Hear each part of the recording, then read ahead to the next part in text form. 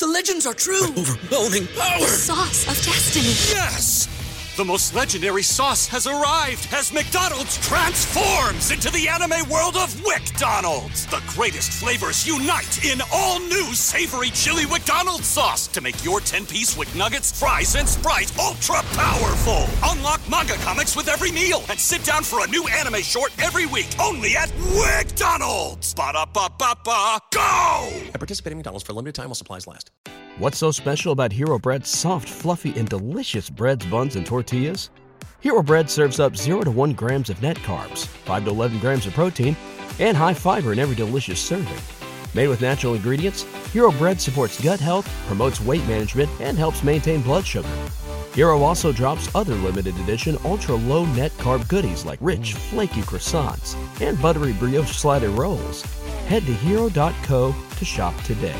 The following is brought to you by the Social Suplex Podcast Network. G'day world, this is the Sniper of the Skies, Robbie Eagles, and you are listening to Keeping It Strong Style. Yo, this is Rich Latta from One Nation Radio. This is brought to you by the Social Suplex Podcast Network. We present to you the Ace of Podcasts, Keeping It Strong Style. Let's go. It's the Ace of Podcasts, Keeping It Strong Style. Covering New Japan, they ready to hold it down. Jeremy Donovan and the young boy Josh. Come and hit a job out and bury all the frauds. From the Tokyo Dome over to the G1. Social Suplex is the network where we can get it done. I'ma chill and let them have it, cause this is just an intro. Keeping the strong style, 6 stars from the get-go, boy. Yeah, from Tampa Bay to the Tokyo Dome, this is Keeping It Strong Style with your hosts, Jeremy Donovan and the young boy Joshua Smith. And thank you for listening. Welcome to Keeping It Strong Style, the ASA podcast on the Social Suplex Podcast Network. Jeremy Donovan here with the young boy Josh Smith. On today's show, we will review Night 1 of World Tag League and cover all its news in the world of New Japan Pro Wrestling. Please support our show by subscribing and following the Social Suplex Podcast Network or Keeping It Strong Style on the podcast app of your choice and leaving a rating and review. You can also get all the network's podcasts over at socialsuplex.com. Check out our Pro Wrestling Tees store, prowrestlingtees.com/social suplex. That's where you can get your official Keeping It Strong Style t-shirt. And if you enjoy this podcast, please consider making a one-time or monthly donation by visiting socialsuplex.com/donate and clicking on the donate button under the Keeping It Strong Style logo. Young boy, happy Thanksgiving week. Happy Thanksgiving, Jeremy. And I'm so thankful that we only have one night of World Tag League to review.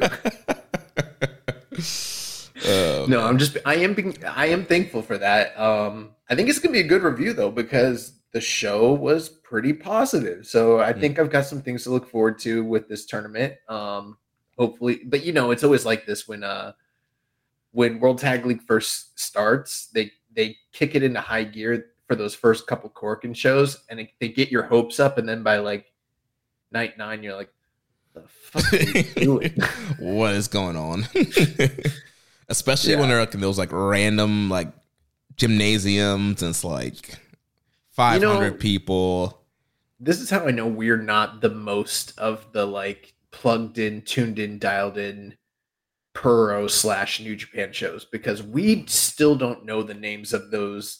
We have not memorized the names of those venues. And there are other podcasts where they're like, yeah, that's Shinkiba First Ring. And like, you know, they know exactly where it is. Like, yeah, where the crowd sits on this side and they routinely do 1,500, blah, blah, blah. And we're just like, I don't know, bro. They're in Ota. They're in Japan somewhere.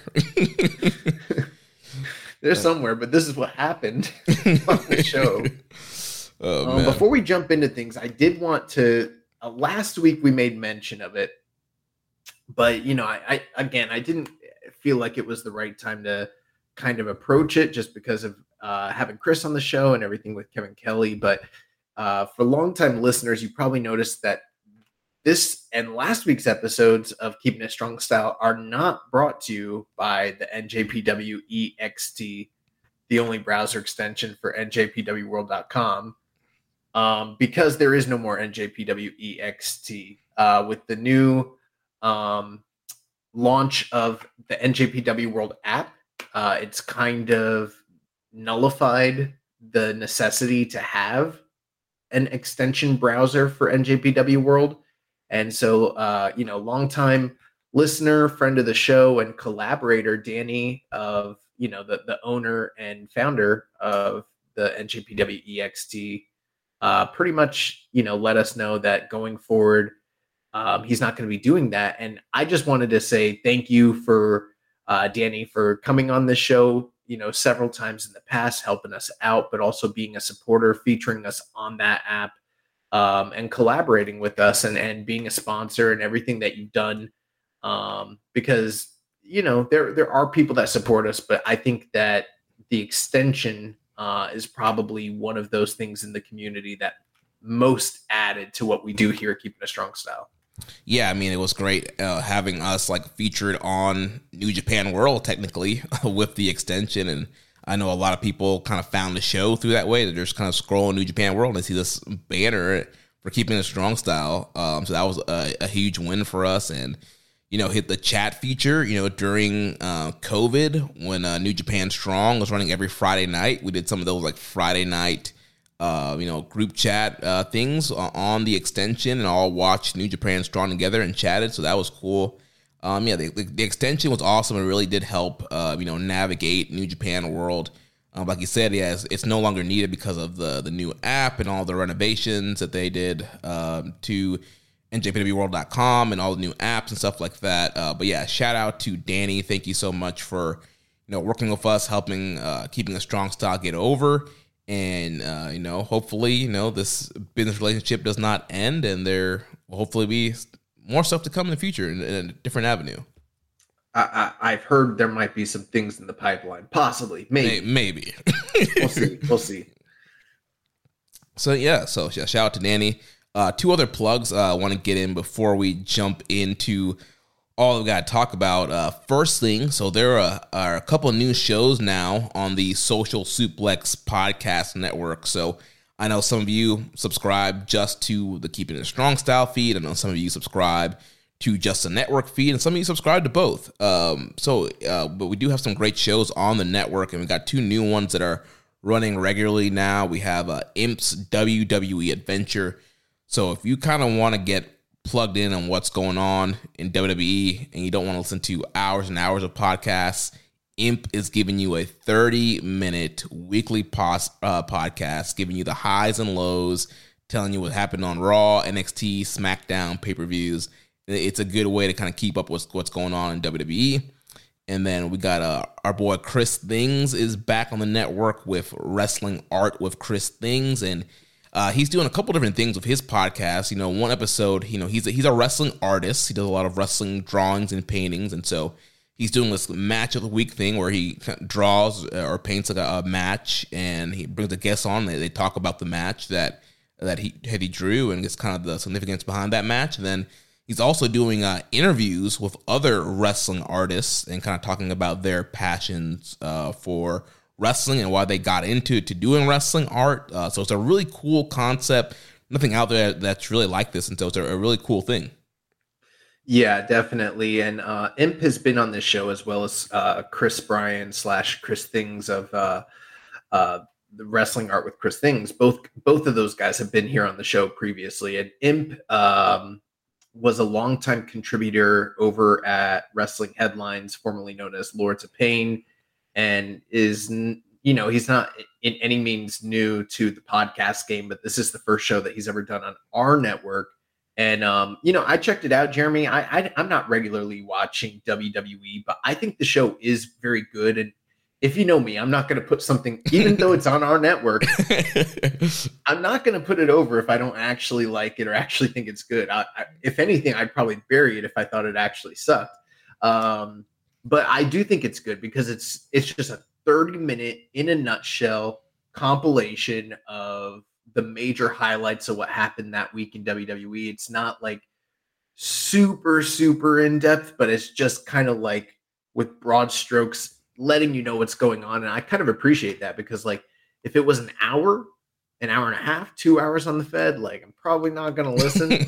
But I think Imp does a good job, and I think that 30 minutes is more than enough. And it's high time that we had something covering WWE on this network again. So I like that show. And then Chris Bryan's a good friend of ours, a good friend of mine, and he's he is an actual artist. Like that is his full-time livelihood. That's how he lives and makes his living.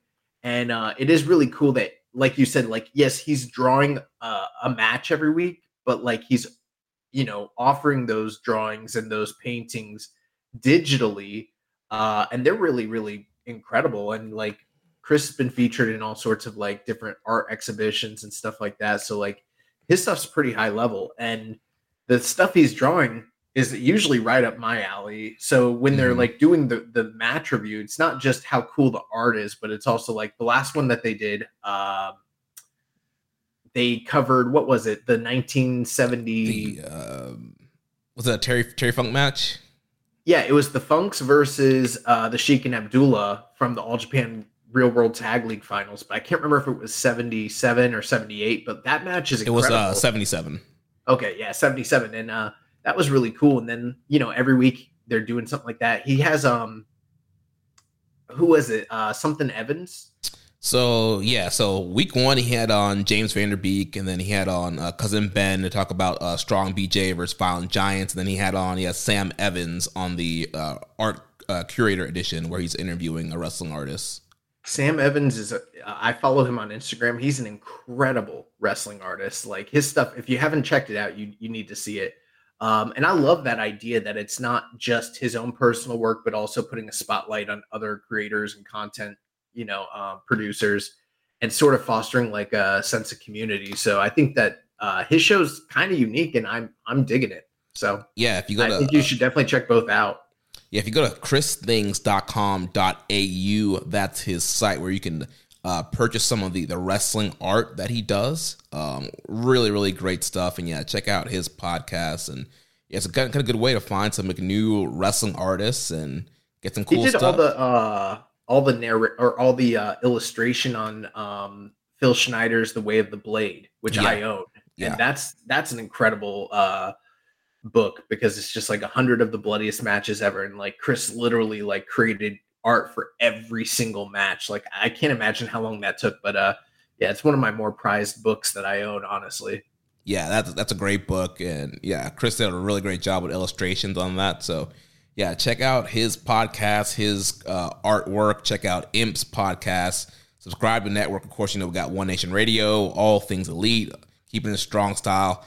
A lot of great stuff on the network. It's also good that the network is international once again. Yes. And then other plug and shout out. It's official, signed, sealed, and delivered. Next week on the show, we're going to have on Walker Stewart, the new voice of English commentary for New Japan Pro Wrestling. We mentioned last week that we're going to have him on soon. Well, soon is next week. I've been talking to Walker, and he's very excited to come on the podcast, talk about his journey into New Japan, his journey in wrestling commentary. Yeah, looking forward to that interview. And yeah, we got like 5 shows to review next week, plus a interview with Walker Stewart. It's gonna be a packed week. Yeah, make sure you're locked in for that one. So I know normally we do like the match reviews and shows reviews, and news kind of goes towards the end, but there's been a lot of big news pieces that everybody's talking about that I feel like we need to cover up front. So before we jump into New Japan Road and World Tag League, let's talk about some of these bigger news items. First thing, Will Ospreay is all elite, bruv. So it was announced during AEW Full Gear on Saturday that Will Ospreay had officially signed with AEW. Ospreay came to the ring and said he would not begin immediately, as he has spent 8 years with New Japan Pro Wrestling and will finish his commitments there. Both Sports Illustrated and Fightful reported that Ospreay's contract with the company is a multi-year deal. Josh, I don't know if you've seen what's been going on Twitter the last few days since this news broke. There's been Come on, bro. You think I'm not on Twitter. if I had seen what was going on Twitter, then our account would have gotten engaged in what's going on Twitter, and then you would know about it. The fact that it's been radio silent from the account means I didn't see any of it. I've been busy. All right. Well, there's a lot of people up in arms, a lot of people upset that Will Ospreay would debut months before his contract is actually up. It ruins things for the Tokyo Dome triple threat match. A lot of people, went on Twitter, that their podcasts, and are very vocal, very upset about the announcement of the pay-per-view, Will's future. So, Josh, what are your thoughts? Because we haven't talked at all about this, so I'm curious. What are you thinking about the way they announced Will and Will's future? The first thing is, you mentioned that people are upset about what this does to the triple threat, and my first gut reaction is oh no, not the triple threat at Wrestle Kingdom, not the sanctity of David Finlay, Jon Moxley, and Will Ospreay. Not because the prestigious new title.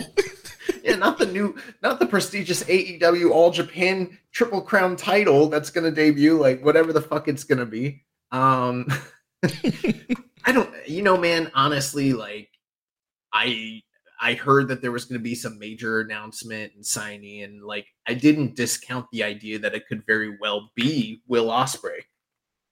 In fact, what's funny is I'm not going to reveal sources, but I've been told, and I can just say this now that it's out. We were told months ago, months and months ago that Will was 100% headed to AEW. Now, does that mean that there wasn't negotiations between now and then with him and WWE and the other companies? Possibly. I mean, I'm not privy to all that, but I was told that it was basically a done deal, and that New Japan's office has been aware of this all along for quite some time. So none of this really should be surprising. And I've been in some New Japan groups and been don't expect Will to stick around. Hint. Bro, we've been hinting on this show forever now.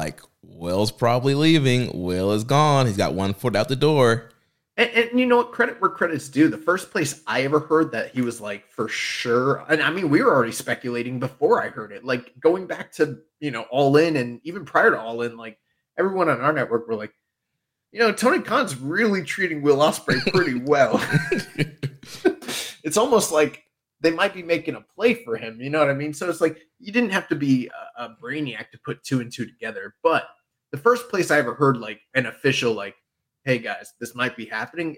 Credit where it's due was JCast. I heard that on their show, and as soon as I heard that, I beep beep beep started sending the signal, tapping in. And yeah, and we were hearing back from people being yeah, this is pretty much happening. There's people talking. It's a done deal.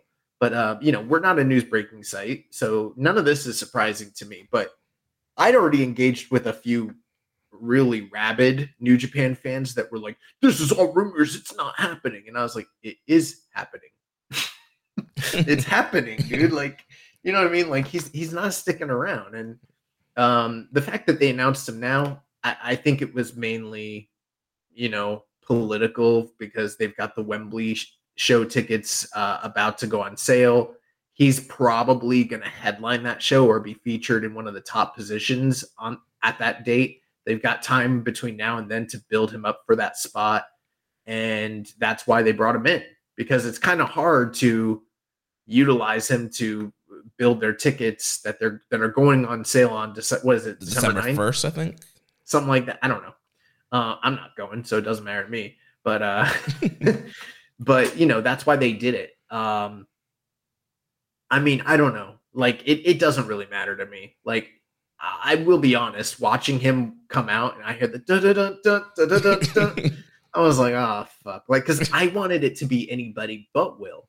Not that I don't want Will, or not that I didn't believe Will was leaving. I kind of knew he was, but at the same time, I just kind of wanted to hold it off as long as possible. Until the inevitable actually took place. But once he showed up there, it was all right, well, we might as well make peace with it. This is what's happening. Dude's gone. But I wasn't upset. I wasn't mad. I mean, if I do think that if there's criticism about the relationship between New Japan and AEW and how New Japan is basically being treated like a farm league, like that's true, but this isn't the first instance of that. This is a continuation of a pattern, Yeah, and I mean, it's not just AEW. You go back years and years. You got WWE, Impact. Like there are other companies that have gotten New Japan talent after they've gotten big in New Japan, and so yeah, it's nothing new there. And I wasn't upset either about Will coming out with the pay per view. Like you said, we've known for a while now that he was pretty much going to be signing with AEW, and Will's been saying it himself that hey, I'm negotiating. His priority is making as much money as possible. He has a stepson now. He wants to secure his future, his family's financial future. And I'm sorry, I love New Japan, but they do not have the financials to be able to counter offer a deal that came from AEW or WWE. That's just the facts. And so he was either going in one of those two places regardless. And so, but we pretty much already knew that it was going to be AEW. It makes all the sense. Like we mentioned, Tony Khan's already courting him. He got a big match at Wembley this past year. We saw him, integrated in the trios tournament with Aussie Open. Like he's already kind of had his foot in the door with AEW. I mean, he's built into the Don Callis family. Like he's in a faction. it all makes sense. Aussie Open is already there and signed. Like it all made sense. And Andrew Zarian from Wrestling Observer on Saturday, he posted like a picture of an Ospreay bird, and he had confirmed that it was going to be Will Ospreay. So there was multiple people already confirming that have the scoops and are legitimate that it was going to be Will Ospreay. So I wasn't surprised, and I'm not upset, and I can understand why people are upset, but I don't think him being announced as a signing on an AEW show really hurts Wrestle Kingdom. I think what hurts Wrestle Kingdom is the match that they're doing. Yeah, the match itself sucks. Like if you're New Japan and you know that Will Ospreay is leaving, he's one of your biggest stars. What should you do? You should use him to get somebody over in a one-on-one match, have him be beat for one of your top titles, and put a young new guy over.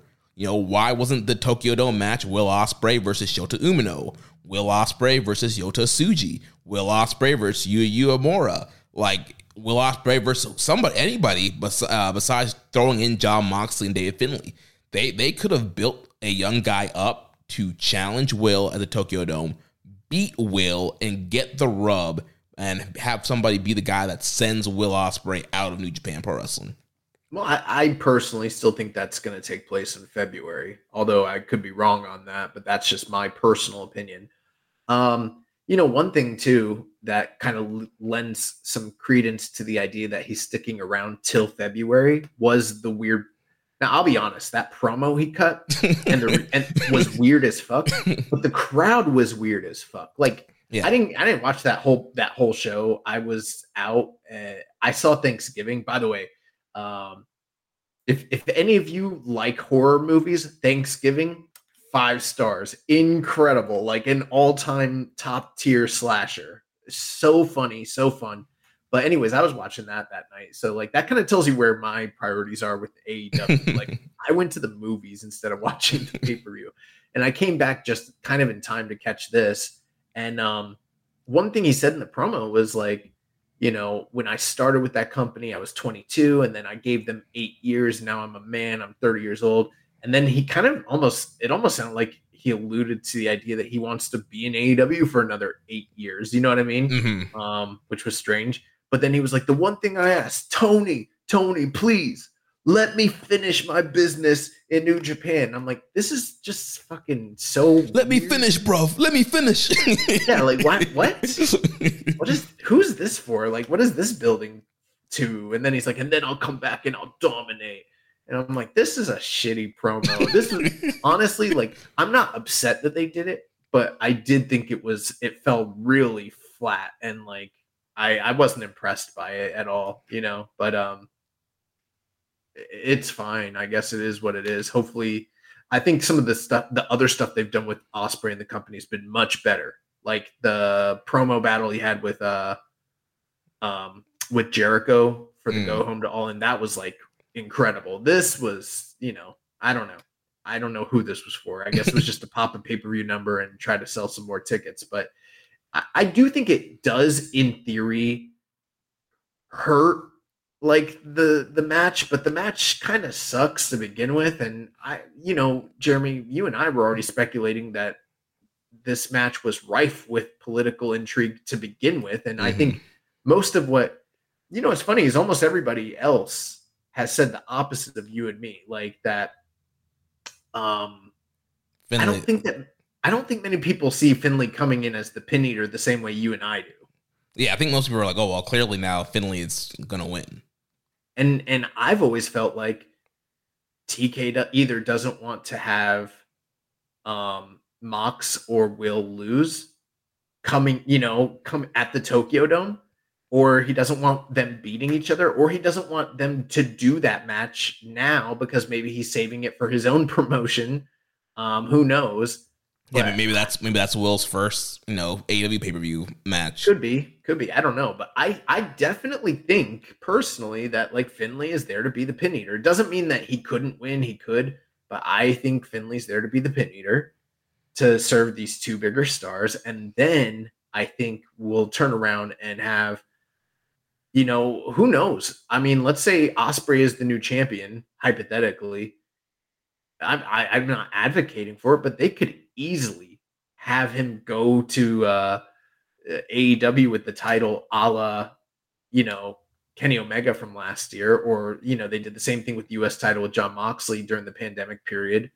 The other thing, too, is he could just drop it in February, which is what I'm leaning towards. I think that he's going to win, and I think it's going to be akin to when CM Punk was quote unquote leaving Ring of Honor and everyone was like, he has to lose because it's his last night. There's no way he's going to win the title. And then he won the title. And then the Summer of Punk kicked off because they thought it was his last show and it really wasn't. I think a lot of people are thinking that this is Will's swan song, and it is his last Tokyo Dome, but it's not his last contracted date.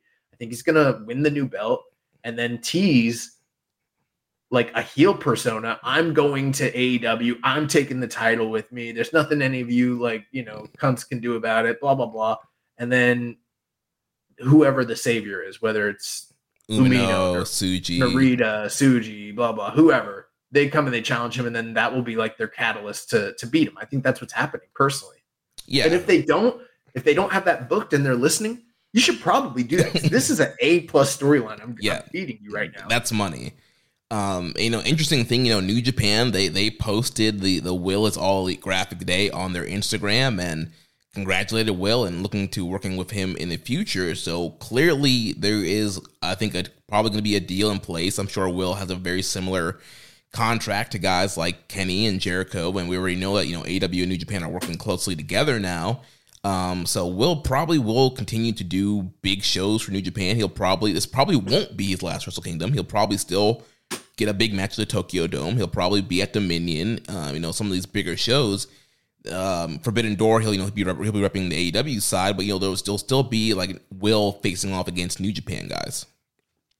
I don't think it's impossible that we continue to see that, but I'm also not that high on the idea of him constantly coming back, or even for instance, if it was once or twice a year, I would say that even that is unrealistic, because to me, all signs point to the idea that AEW has big plans for him and they plan to push him in a tip-top spot. And very often the guys that are pushed at the very, very tip-top don't come to Japan that often. Maybe they, you know what I mean? The only one you can point to that has shown up more often than probably anybody else is Jon Moxley. And it's kind of just because he loves New Japan.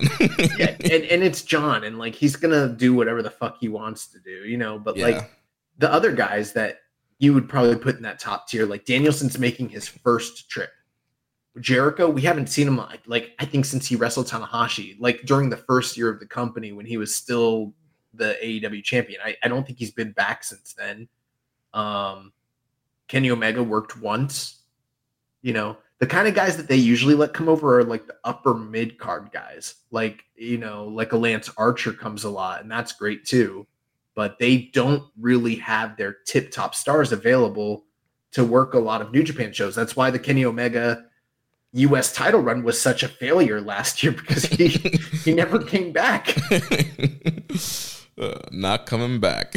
Right. So and that's why I don't discount the idea that there is a provision or a clause in his contract and they are partners, and could it happen? Sure. But they're probably going to be focused on establishing him over there. And if he blows up the way I think he probably will, I don't think we're going to see very much of Will Ospreay at all. And it might be a long time, personally. That's my opinion. Yeah. He's definitely not going to do a G1 or a New Japan Cup. It's going to be Dominion or Wrestle Kingdom size shows, that if at all, Yeah, if at all, it's going to be a Tokyo Dome or a Sumo Hall, basically. Yeah. Or maybe if they do Royal Quest, and because he's still going to be based in the UK, maybe potentially he could do some kind of UK New Japan show just to help him out there. So that's kind of the Will story. We had a lot of questions here on this. Dark Soldier says, Triple Threat at Wrestle Kingdom is looking very unpredictable, people. Who's going to win? I already kind of gave my thoughts on that. I don't know if you want to add anything there, Jeremy. Yeah, I mean, I'm still kind of thinking that Will is... I still think he has the strongest chance of winning, which is weird for some people to think about. But like you mentioned, it's Will Ospreay, Jon Moxley, two guys that Tony Khan's going to want to protect. And it's David Finlay. I mean, sure, him winning, would that give him a great rub and push? Yeah, but does Tony Khan want Will Ospreay or Jon Moxley laying down for Finlay? I do think that Chris Charlton did a good job on commentary today, sort of building up the kayfabe of this match in light of the Will Ospreay announcement. So it's very clear that New Japan, even though it was announced by AEW, they're going to work it into their promotional material. They're going to work it into their storylines, their commentary. So that's good. Yeah. Let's see. Next question here from Les Commission 7252. New Japan lost Kenny Omega after Wrestle Kingdom. It didn't hurt them. They lost Jay White a few weeks after Wrestle Kingdom. Didn't hurt them at all. Will losing Young still on the rise stars like Will Ospreay hurt New Japan while they are in this new journey of New Japan? Well, I wouldn't agree with those statements personally at all. I don't think that losing Kenny Omega and Jay White didn't hurt the company, because, I mean, the company, and it's not like those two singular things are the lone catalyst, but they are another in a series of events that have taken place over the last 3 or 4 years.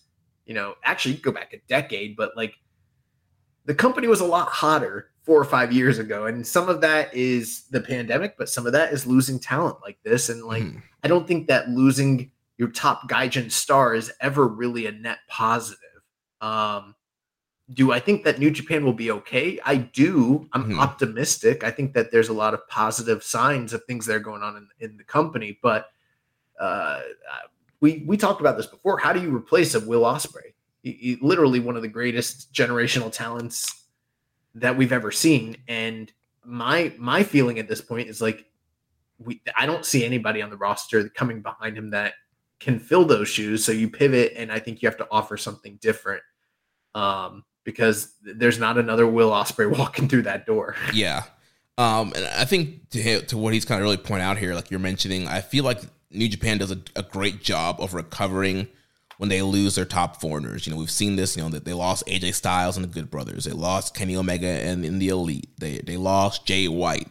They've always kind of been able to reload and elevate people when they kind of have this, beginning of the year exodus. And there's a ton of young talent there. They have the talent to use. Now they need to elevate them. And I know that there's nobody that can really fill Will's shoes, but this does open up a spot to push new foreigners. That they have their own foreigners. You have Gabriel Kidd, all Alex Coughlin, all the LA Dojo guys, Kevin Knight. Like, they have their own tap line in the foreigners. That they have, Oscar Lube and Bolton Oleg as young lions who will be going on an excursion soon, probably. So there is room and time to build and elevate new foreign stars. Yeah, I mean, honestly, right now it's feeling like Zack Sabre Jr. is the last of the Mohicans. You know, It kind of reminds me of like when all the pillars went to Noah except Kawada, and he was like the last guy left behind. And it's like, okay, I guess now we'll go with Kawada. And that's what it feels like. It's like, I guess now they're gonna go with Zack, and you know, there's probably an argument that they always should have gone with Zack. They probably always should have gone with Kawada, but now here we are. And I feel like for now, right now in the immediate future, the top gaijin in this company or the top foreigner is going to be Zack Sabre Jr., provided he doesn't leave, because it seems like they might be courting him too. Right. And you know, he's getting to stay living in the UK. I mean, Zack could get a deal saying he can go move back to UK, stay there, or maybe just stay in Japan. Who knows? And work AEW, just fly in and work AEW every week. So, that's another guy. Yeah, like that's who we should be keeping our eyes out on for next year. He also asked, how will Ospreay signing with AEW affect United Empire? They don't feel powerful unless they really elevate Cobb like they did in the G1 years ago and push Okan as a major star, which they failed to do recently. Will the new leader be the same or better as Dave Finlay, while people are clearly still not feeling him as leader of Bullet Club? You know, here's my hot take, Jeremy. I think they just should end the United Empire. Really? I mean, you know, I'm not really the biggest proponent of the idea that every single faction, when it loses its leader, that it needs to thus fill the void with another guy. And sometimes that can be detrimental. Look at what's happening with Finlay. And like, I'm not even saying that he's a bad leader, but he's being compared incessantly to his predecessors, which is, you know, an unfair comparison, because he's not Kenny Omega, he's not right. AJ Styles. In the past, when guys have left in other companies, sometimes the faction just ends, you know? Yeah. Or maybe the faction can shift. It doesn't have to be the United Empire. Maybe the guys that are left over can do something different. And you create a new brand and a new star.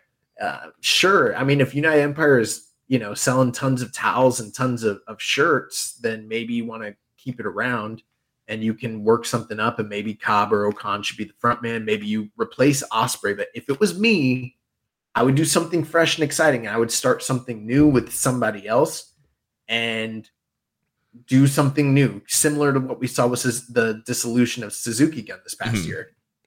Yeah, that's definitely an option. Break them up, have guys kind of go different ways, join existing factions, start a new faction.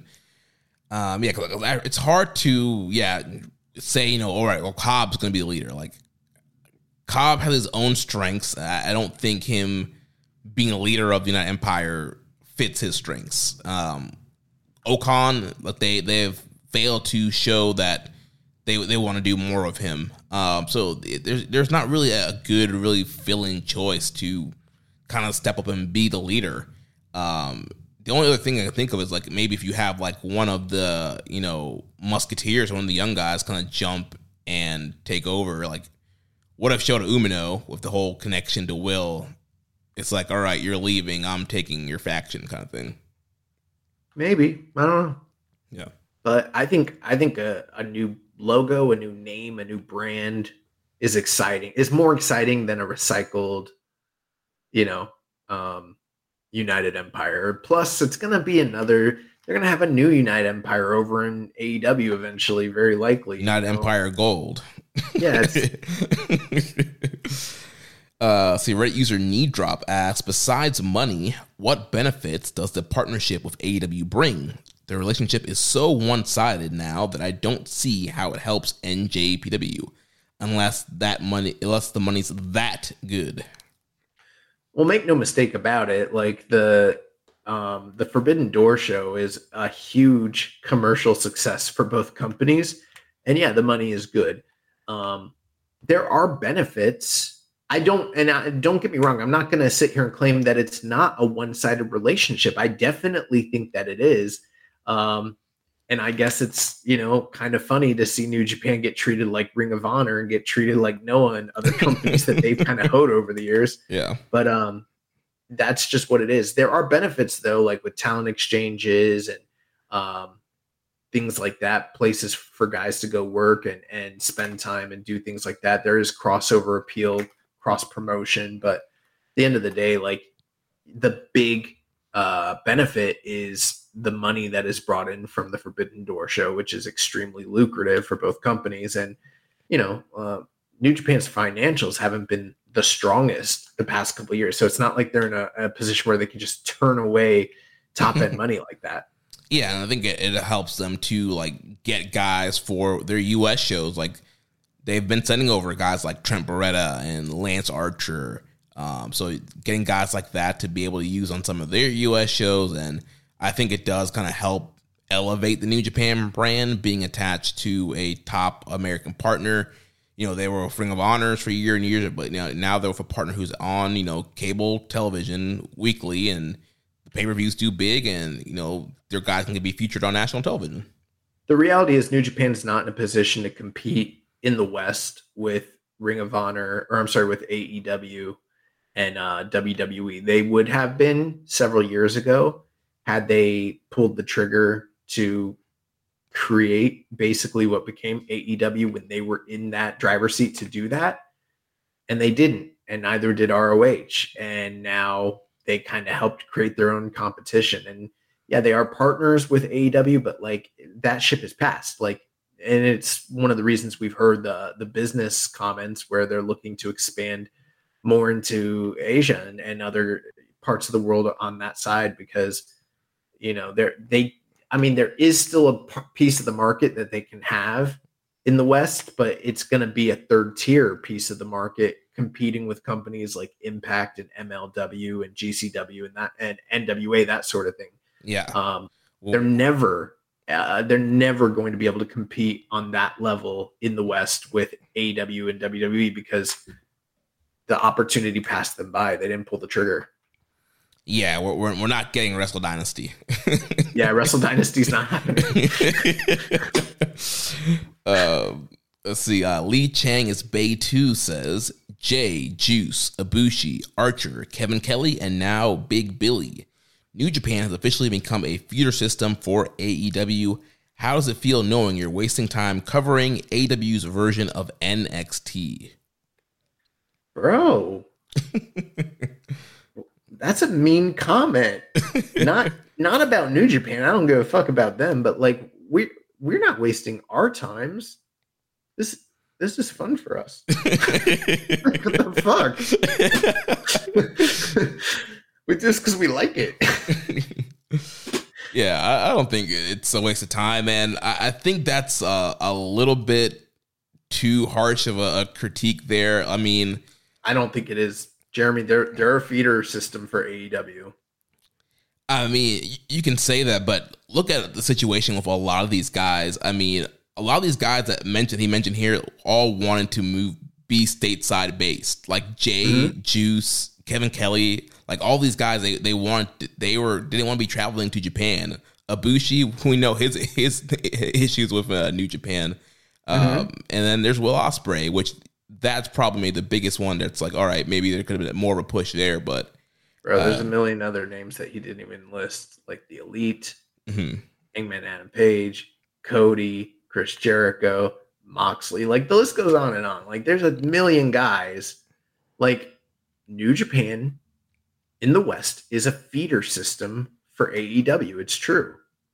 Well, I think And prior to that, it was WWE when you had AJ and Good Brothers and those guys leaving and Nakamura.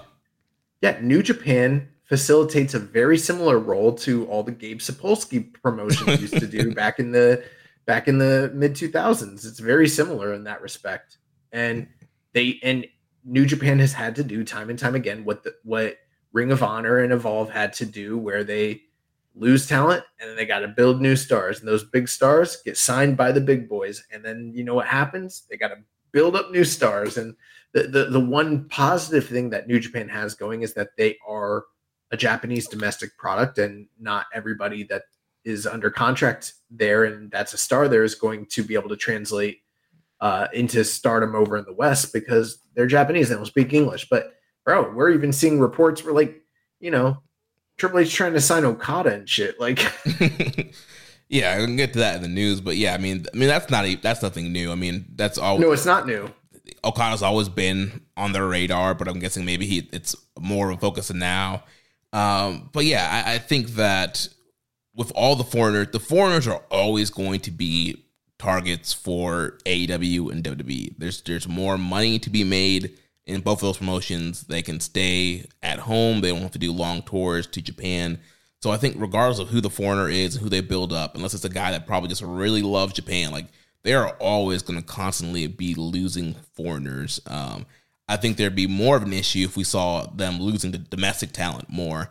If there were more Nakamura types that were leaving, like if Okada and Tanahashi and all these guys were going, I think that's the big like red flag. All right, we truly are just a developmental system. But when it comes to these foreigners, I think that you got to expect at some point they're going to want to move back to the U.S. They're going to want to make more money, and that's what you got to expect.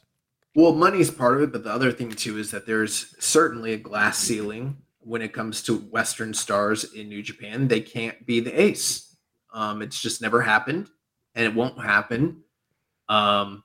As far as history has told us, if it were to happen, it probably would have happened recently with like a Kenny Omega, a Jay White, or a Will Ospreay, and none of those guys could be the ace. You know, maybe one day something like that could happen, but there is only so high they can actually go within the New Japan system. And so that is one of the detriments to them staying there, because if they want to make that higher end money, they got to get pushed as the main act, and they can't be the main act because the name on the marquee is New Japan, like, you know, but at the same time, I don't think that New Japan fans should be under any illusion that this is some sort of fair, you know, treatment of their partnership with AEW. Like, AEW is poaching New Japan's talent. It's happened time and time again, and it is just what's happening. And like, it's sort of an inevitability. I mean, how do you avoid it, you know? Right. I mean, cut off ties completely. Right. I mean, you know, and they have the high ground. They've got a lot more money behind them. They've got a higher expendable income, and it just is what it is. Yeah, he also asks, who do you guys think Tony Khan steals next? Hopefully it's David Finlay. Please, for the love of God, take David Finlay, Tony. If I were nervous about them taking somebody, I think ZSJ. Like, yeah, I think Zach's probably the top candidate. Although I could see any number. I could see the Tongans going. I could see Phantasmo. Yep. War Dogs. Maybe. I mean, if I were them, I'd be looking at my options. And then even Jeff Cobb, you know. Oh yeah. I think Cobb would be another definitely an option there. They already tried to sign him, you know, in the early days of the company. Yeah, he had that one-off shot in like 2019 where he was like Jericho's like monster against Moxley. Yeah. Then last question on this topic here from the Discord. Daddy MJ Does PR says, working in NJPW creates a ton of value for individual Western wrestlers. Think AJ, Kenny, Ospreay, Good Brothers, even guys like Lance Archer and Jonah are all in better negotiating positions since working the territory. Do you think NJPW is getting similar value out of its investments in Western talent? I'm sorry. I started to read the next topic while you were reading, and I got lost because I'm baffled by what I just saw. I guess I didn't know about that. We'll talk about it in a second, but I'm like, what the fuck is happening? Go ahead and answer his question while I read over it. Yeah, I don't think that New Japan is getting a similar value that these guys are getting. Like we were to mention, it's kind of a revolving door with the foreign talent. I mean, they get the value while those guys are there, but then once they're gone, I I mean, they've kind of lost what they've invested. Somewhat, but I mean, you have to think, like, how many Tokyo Dome shows did they sell off the back of Kenny Omega and AJ Styles? You know, how many big shows did they and main events did they do with guys like them and Ospreay and everything like that?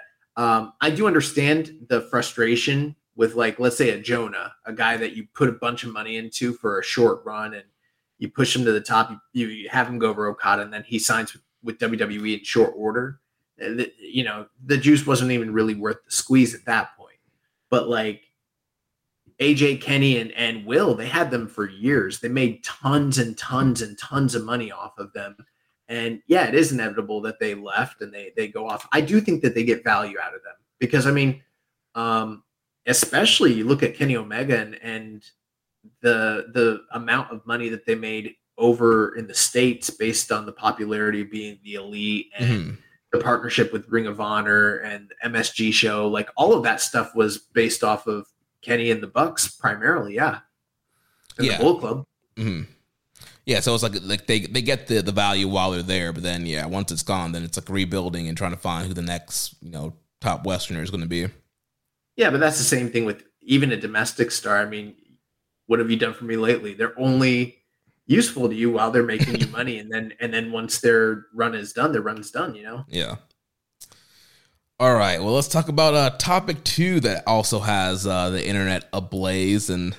Bro, I listen, I'm studying for my Series 65. So like me right now, I'm in the mode of, and there's other big things going on in my life too. I'll let you know. But between me, like trying to do the show, keep up with World Tag League, keep up with my studies, and the holidays are coming. Like I don't have extracurricular time. So I did not know about this at all. Like fill me in. What the fuck is going on?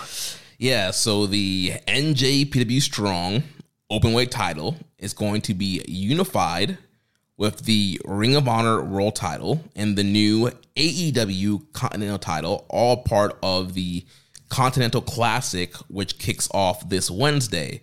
So the tournament. Wait, what the fuck is the AEW Continental title? Let me explain the whole thing.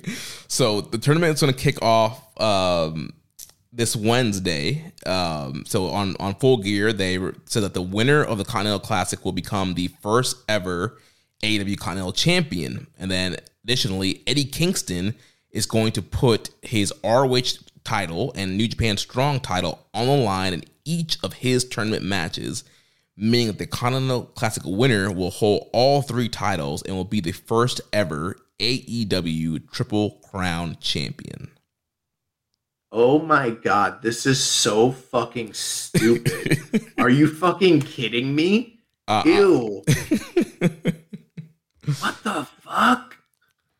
Yeah. What did they do to us?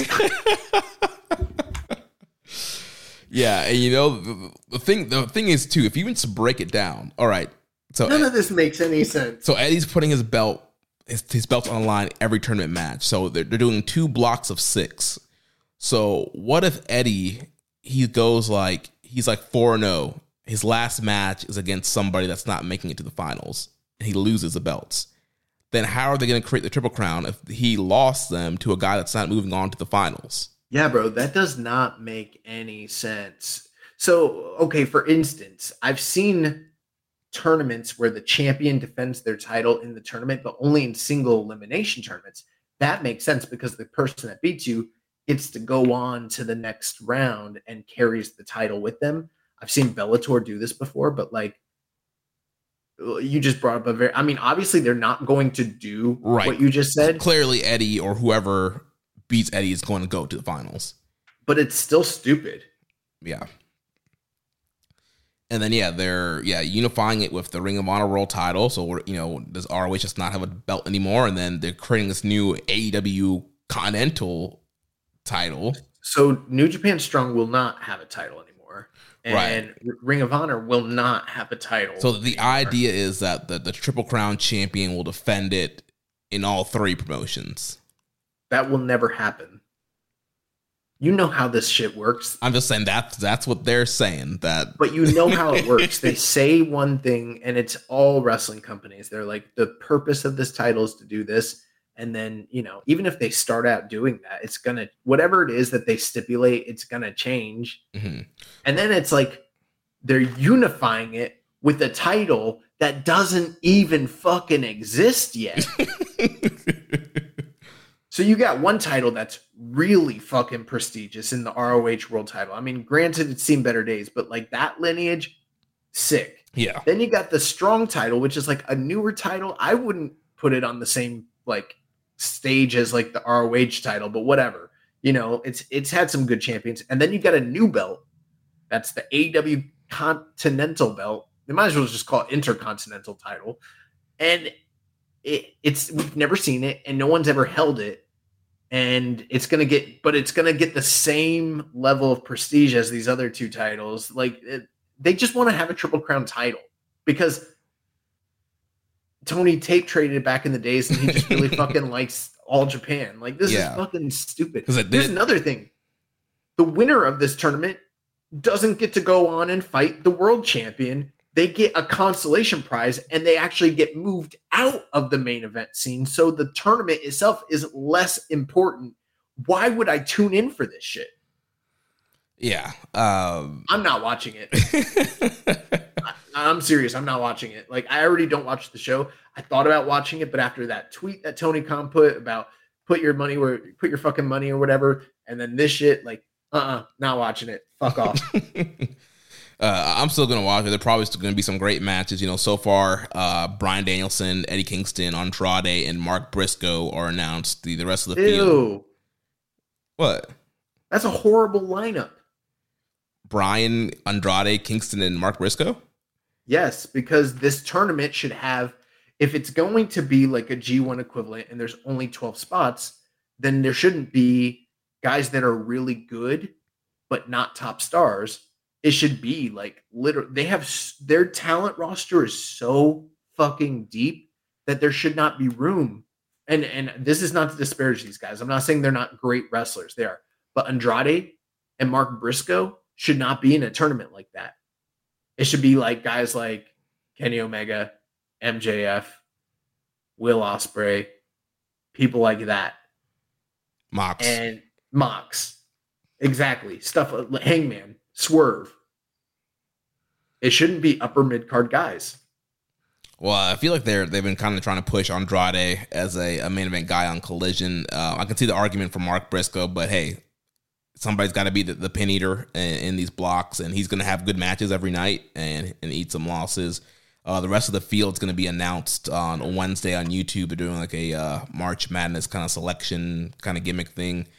They don't know who the fuck's in it today, right?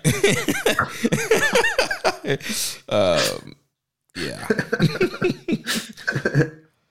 I had a question here from Reddit user Knee Drop. Will Gabe Kidd still get his title shot? Who the fuck knows? Yeah, I don't think that's coming anytime soon. Stale Burger Bun says, is it time to panic about the NJPW AEW partnership yet? Shall I get my pitchfork ready? I mean, yeah, it's shitty. Yeah, the partnership is shitty. Like, and I've been complaining about the partnership almost the whole time. The one really cool thing that we get is we do get big dream matches at Forbidden Door. We got the awesome Danielson and Zach match, and sometimes we'll get big Tokyo Dome style matches like Kenny Omega and Will Ospreay last year. We're getting Okada and Danielson, but by and large, New Japan gets hoed. Yeah, well, I mean, that's what happens when you're not, the A side of the relationship. I mean, we see them. They did that to Ring of Honor. They're doing that to Pro Wrestling Noah currently. When you're not the A side, like, you kind of have to bend the knee to the A side of the relationship. Yeah, it's nasty business. Yeah, so yeah, that's what's happening with the strong openweight title. So we'll see what happens. Yo, that sucks. Say goodbye to Strong and Ring of Honor. This is the death knell. Yeah, I mean, honestly, like, I'm not even sad about if those go away. I mean, I'm not really either, but I'm like, all right, so it's just so convoluted and stupid. Yeah, like, like you said, I don't get what the obsession is with creating this Triple Crown. Like they teased it with Eddie versus Shibata. Like if Eddie had won the Pure title, he would have created a Triple Crown. And now they're. But remember when I mentioned, I'm like, how does that work? The Pure title's contested under Pure rules. Are they just not going to fight under? Are all matches going to be under Pure rules at that point? Like that didn't make sense either. Yeah. So yeah, really kind of questionable booking and planning, and so yeah, clearly the strong title, it's just not going to be, I guess, important. Also, fucking AEW doesn't need another fucking title, bro. Right? What, they have so many titles. What are they doing? Ugh. Bro, I do not know. Dude, Tony Khan's been killed and cloned. Like, nah, bro. Put down the coke, bro. Oh, man. All right. Last thing here that we'll cover before we jump into talking about some shows. The Stone Pit Bull, Tomohiro Ishii, voted into the Wrestling Observer Newsletter Hall of Fame. Big Tom-ish receiving 60% of the votes. After years and years of campaigning from wrestling fans across the world, the holders of ballots for the Observer newsletter have finally listened, and the Stone Pit Bull, Tomohiro Ishii, now in the Hall of Fame. Well, I've sent this tweet out several times from our account, but it says in the criteria that, historical significance, drawing ability, and, work rate or, catalog of great matches. These are the types of things like that need to be considered for someone to be Hall of Fame worthy. And it says that somebody could be so exceptional in just one area that it would warrant consideration for candidacy. And, Tomohiro Ishii, never been a world champion, never been a main event guy, never been the top star. He's been in main events, but he's never been a promotional guy that you push an entire major company behind. And he's never been someone that has drawn significant amounts of money. So, these things are not something that would fit the criteria. But when you look at his match catalog, if we have that rule where someone can be so outstanding in terms of work that they need to be considered for candidacy, and I mentioned this in my tweet, nobody fits the bill stronger than Tomohiro Ishii as being a guy that's so fantastic as a worker that even though he's not a top star, even though he's not a main event guy, he needs to be in the Hall of Fame based on his body of work. And you look at how many great matches he's had, and he needs to be in. I never thought he was actually going to get in, and I'm shocked. The jump he took, I don't know what caused it. I have no idea, but this year more than ever, I've seen a lot of other wrestling outlets. Pretty much every wrestling site had an author that was writing about why Tomohiro Ishii should be in the Hall of Fame. I know a lot of people did audio and podcasts. There seemed to be a really big campaign this year to explain why somebody like Tomohiro Ishii should be voted in. So I saw tons of columns, tons of articles, podcasts, tons of tweets. So I think all that, and then I think the Observer voters kind of seeing that stuff and doing their own research and seeing Tomohiro Ishii's body of work. His in-ring is so great. He was never the ace. He wasn't pushed. He has a main event at the Tokyo Dome, but you look at his body of work, the never title runs, his G1s, this guy is just a next level performer, and he's still kicking as he's getting older and his body is breaking down. He's still having bangers. He's just a truly exceptional in-ring talent. But can you imagine what if Gato decided to actually push him and he was a main eventer? He would have been in the Hall of Fame way before. Yeah, maybe. I don't know if that would have worked or not, but if it had worked, certainly. But I'm glad. I think it's well deserved. Congratulations. And I'm glad I now have a team name for the current reigning Never Openweight 6-man tag team champions, Team Hoff. That's right. All three Never 6-man open champions are all in the Wrestling Observer Hall of Fame. Yes, and they're also in the Hall of Fame of our hearts. At Parker, our purpose is simple.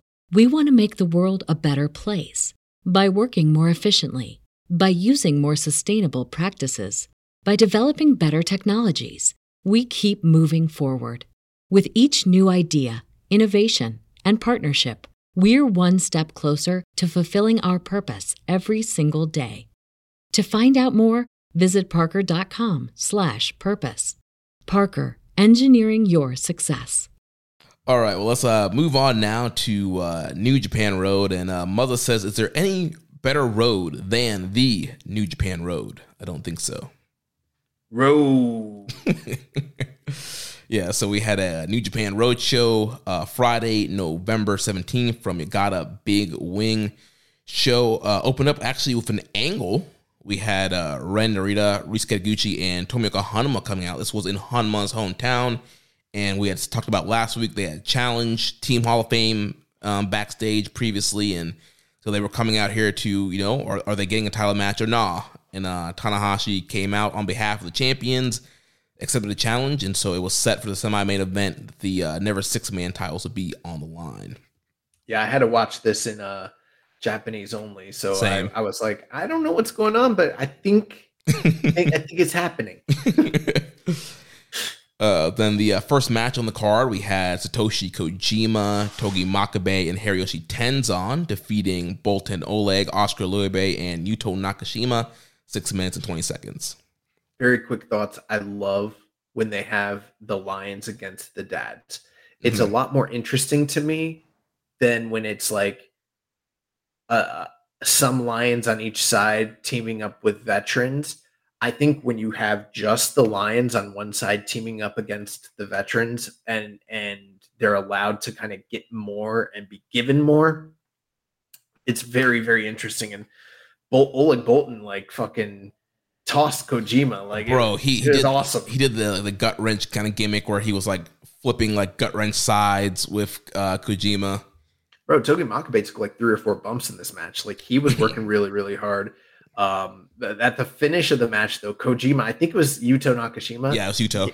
He gave him the strongest lariat, but he just fucking decked him in the face as hard as he could. Like, like out of nowhere, he's like came back and hit him in the face, barreling it. Oh man! So yeah, good opener there. Then followed by that, we had Master Wato and Toru Yano defeating the Bullet Club team of Gato and Taiji Shimori by disqualification, 7 minutes and 9 seconds. Comedy bullshit. Yeah, I mean, nothing really to sink your teeth into there. Then following that, we had Bishamon, Hiroki Goto, first time back in a while since suffering his injury. So Bishamon teaming up with Yo to defeat the United Empire team of Callum Newman, Great Okan, and Hanare. Bishamon's back, baby. Yeah, I thought Goto looked really good coming back from injury. I'm glad that Callum Newman has been hasn't left Japan yet. He's been on all these tours, getting work, getting better, getting bigger. He's a guy that, you want to look at future foreign stars you need to push. Like, I think he's a guy that, as he continues to develop, is going to be a guy that you want to capitalize on and really push. So then following that, we had Minoru Suzuki, Shota Umino, Tiger Mask, and Yuji Nagata defeating the LIJ team of Bushi, Hiromu Takahashi, Shingo Takagi, and Yota Tsuji. Yeah, this was good. Very, very interesting to kind of see Suzuki teaming up with what's wrong with me? Nagata. Well, not just Nagata, but bro, I don't know what's wrong with me. Umino? What's the name? Tiger Mask? Yeah, but like what group are they all part of? Strong Style. No. What is the larger unit? Oh, Hantai. Yeah, to see them teaming up with Hantai is like super strange. Yeah. And we kind of got like, the seeds planted of the story that we're going to see in World Tag League. Suzuki Nagata, can they coexist? Can they, career-long rivalry be put aside for them to actually win matches? A lot of stuff with Umino and Tsuji in this match, too. That was pretty cool. Yeah. Good match here. They get the win. So it takes the next match. We had the House of Torture. All their members, Shiktogo, Evil, Yujiro, and Kanemaru, defeating the Just Five Guys team of Doki, Sanada, Taka, and Yuya Uemura. The one thought I had is like, I know that Naito's off the tour, but it kind of sucks seeing Sonata, who's about to headline the Tokyo Dome, still facing off with House of Torture. Like, yeah, we're still doing this. All right. Yeah, that kind of felt like that was kind of flat. It's like, all right, can we move on? Can we do something different? And then we got to the semi-main event here. So the never openweight 6-man tag team championships were on the line. Team Hall of Fame, Kazuchika Okada, Tomohiro Ishii, and Hiroshi Tanahashi. They defeated Ren Narita, Ryusuke Taguchi, and Tomioka Hanma 25 minutes and 37 seconds. Yo, I talked some shit last week where I was like, I guess we should make mention of it again. It is November 20th. It is the first day of the World Tag League, and we are officially in the first calendar day of Keeping It Strong Style's 2024 voting period. 2023's voting period has closed officially with the start of the World Tag League today. But I talked some shit last week where I was like, don't see anything happening on New Japan Road that might get any kind of consideration. And then these motherfuckers come out here and put in this kind of performance in the 6-man tag team match, and they blew me away, bro. Like, this match just freaking ruled. Yeah, like, it was great. I don't know what's going to make it for sure, but I have a strong feeling that this defense might make it onto tag team match of the year consideration for our awards. And bro, Okada, Ishii, and Tanahashi, like, this has got to be like the best tag team, or this has got to be like the best title defense or like title run for the entire calendar year of any champion, including Zack Sabre Jr., who I hold in very high regard. Like, their string of defenses and high quality matches has been untouched this year. Yeah, these guys, their defenses have been great. They're definitely going to get a vote from me for a tag team of the year in our awards. Oh, wow. I didn't even think, bro, they might be tag team of the year. Yeah. They probably are. Because, yeah, we do put 6-man tag teams in that category. So, yeah, we do. Yeah, we do. And I hadn't even thought, but because there are 3 individuals, I hadn't thought of that. They're going to probably win. Yeah. But this was great here. Like I mentioned earlier, this was in Hanma's hometown. So you had, dickhead Okada healing it up. You had Tanahashi healing it up and getting heat on these guys. And of course, Ishii, he's just doing his thing. He's in there, just going to smash whoever. And yeah, they built up a lot of emotion. The parts where Hanma was coming back and he's hitting the Kokeshis. He's hitting the Kokeshi on Okada. He hits the top rope Kokeshi. The crowd is going wild. They want to see the hometown boy pull the upset. And, it's like one of those things where, like, yeah, it's probably unlikely that they were going to beat these guys, but it's the never 6-man titles. Like, Ishii, I feel like can get pinned by anybody. Like, Tanahashi in this stage, like, he could get, like, a banana peel, like, roll up and lose, and it'd be okay. So, like, I think there was actually, like, a plausible chance that Taguchi, Narita, and Hanma could have won. Yeah, they really did start to get me on some of those near falls down the stretch because, like you mentioned, that's the thing with the never 6-man tag team titles. You don't have to be a prestigious team to win it. It's the never openweight 6-man tag team belts. It could be anybody. So, it really felt like maybe they were doing something kind of cool and unique, and with it being in Hanma's hometown and the crowd being behind them, like, you just never know. Maybe we're about to see like a Rudy/Rocky underdog kind of upset sort of situation, and it didn't pan out that way. But like, damn, they like pushed the champions to their limit. The match was awesome. The interactions with Narita and Ishii like were incredible. Okada playing quasi heel because he kind of knew that he needed to facilitate that role, and he sort of stepped into that black hat kind of role that he had earlier in the calendar year. Like that side started coming through, which that's my favorite Okada. I'm not. Oh yeah, like I don't get why they totally abandoned that whole story of him kind of being that Jumbo Saruta, and taking on the young guys. Like, he's best when he's in that kind of heelish, I'm better than you, I'm going to underestimate you kind of role. I loved when, like, about 18 minutes in the match, Okada went for the Rainmaker and on Hanma, and Hanma did the Kokeshi. Oh, out. yes. It was so sick. Like, and you know what's funny? Like, if you go on Cage Match, no one watched this. No one rated this. Yeah, this dude. match ruled. Like, ruled. Yeah, I think if you missed this show, you need to fire up, download your new NJPW World app on your phone or whatever, and you need to go to New Japan Road and watch this semi-main event. Yeah. Down the stretch, though, who was it? It was Narita and Tanahashi. And Narita, he was hitting the Northern Lights suplexes, and he was going for one more, but then Tanahashi caught him with a inside cradle. 1, 2, 3. Team Hall of Fame retains. Yeah.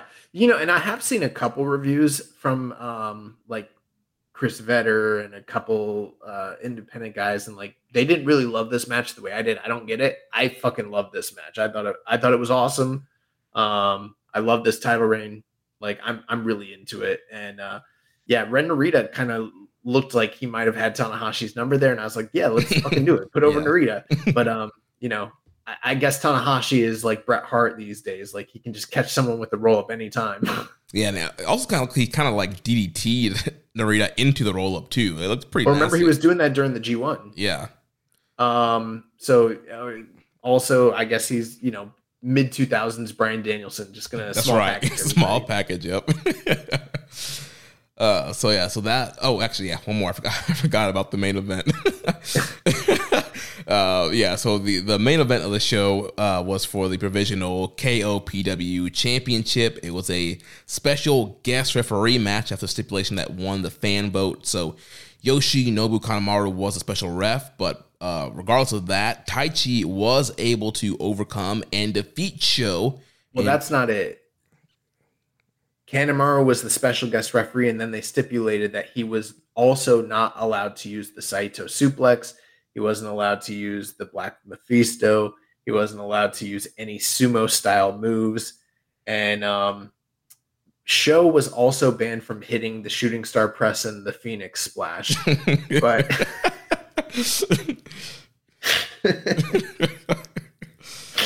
But yeah, Taichi was still able to overcome, even though the entire deck was stacked against him. Oh, man. Yeah.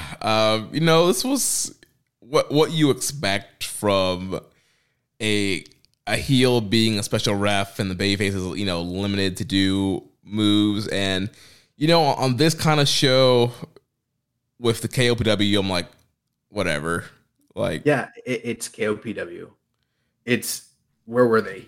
Hamaguchi or whatever? Where the fuck were they? Yamagata Big Wing.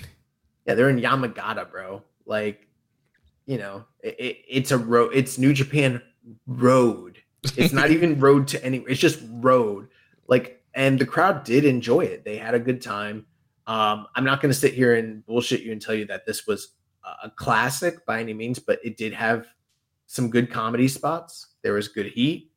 Down the stretch, Sho ended up pulling out the wrench, and he hit Kanemaru with the wrench on accident, which meant there was no referee. This kind of brought in all the members of the two factions. They kind of canceled each other out, and eventually just came down to Taichi and Sho, and Taichi was able to hit him with the last ride power bomb and his pin. And at that point, Red Shoes came in and counted for the 1, 2, 3. So ultimately, we got a redemption story where Taichi overcame the odds. But all throughout the match, when Kanemaru, it was funny. Like, Kanemaru, great job.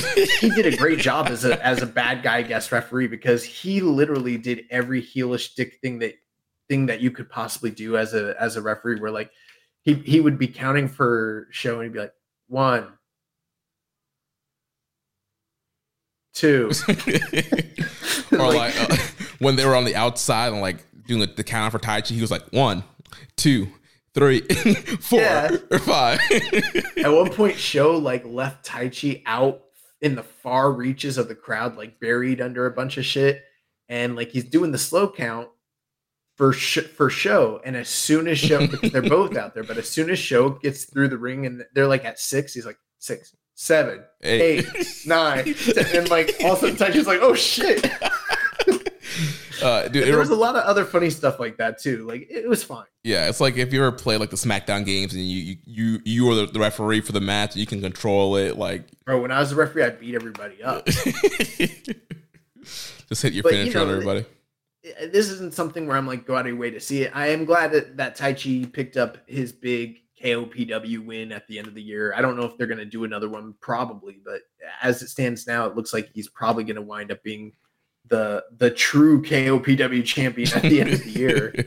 And you know, the wrong was righted. For most people, I would say if this doesn't sound like it's your cup of tea, just skip it. There's no reason for you to watch it, but I thought it was okay. I enjoyed it. Yeah. Fine. Yeah. All right, then moving on from that, today we had the opening night of World Tag League, which saw the A block in action. So we were from Cork and Hall. Today's show was free on njpwworld.com. So if you haven't checked it out, you can check it out for free on the website, on the app. And so we'll start at the top here. So at the beginning of the show, we had a pre-show match with a new young lion making his debut, Shoma Kota, and he lost to Oscar Loibe in 4 minutes and 37 seconds. Yeah, very, very interesting. First time we've ever gotten to see Shoma Kota. Very short match. He kind of just got ate up by Oscar Loibe. He showed a lot of good fire. The best thing he did through the match was do the patented young lion drop kick. And that was the one chink in the armor of Oscar where he kind of sold and showed that he was dazed. But I don't think Oscar Loibe ever took a bump in this match. He was never in any kind of like danger. He was never in any submission holds. And then he just beat Shoma Kota summarily in under 5 minutes. So very, very dominant match on behalf of Oscar Loibe, being with the power slam. Yeah, Oscar hit a big power slam there. So, now we're seeing him, starting to use a move as a finish. And I tweeted this out today. Like, I'm putting all my young lion stocks in Oscar. I think he's awesome, and I'm ready for him to like go on excursion and re-debut. Like, I think he's going to be a big star. We're at a point now too where it's fine for a guy like Shoma Kota to come in and kind of pay his dues as a lion, because we've graduated so many guys recently that there's kind of like a little bit of it's going to be some time before one of these young lion trainees that comes up is actually going to go on an excursion again. It's going to be a couple of years. So I'm fine with him sort of having to, go through these perilous waters in the early days. Yeah. So then the main card kicked off. We had Atlantis Jr. and Soberano Jr. defeating the Just Five Guys team of Doki and Taka Michinoku. So I wasn't paying attention, and I was like, oh, we're getting tournament action all night, like right from the very beginning. And I didn't even think like about the idea that Doki and Taka are like juniors. And I was like, hell yeah, Team CMLL versus Doki and the legend Taka. Like, this is a great way to kick off this tournament. Maybe I was a little too harsh on this tournament. And then they went out there and they had a really cool, high-flying, fast action. I was like, this is a great way to open the tournament. Like, this is fantastic. And then, Atlantis Jr. and Soberano Jr. picked up the win. And then I was like, oh, they didn't get points. That was not tournament action. Yeah, it's a little, tune-up, warm-up match for Team CMLL. But yeah, it was a really fun match going up against Doki and Taka. Like, I don't know what's gotten into Taka, but he's just been super motivated since Super Junior Tag League. And, Doki is Doki and he loves wrestling. Lucha guys from CMLL trying to prove that, he is the real luchador, not these top guys that come in from CMLL. Well, sometimes you see people like work their way into a situation. Like, for instance, like look at the whole thing with, and this is just, it's not quite the exact same thing, but like look at Bishamon. Like, that was two guys that were kind of thrown together, and you didn't necessarily see that like being a thing that could work long term.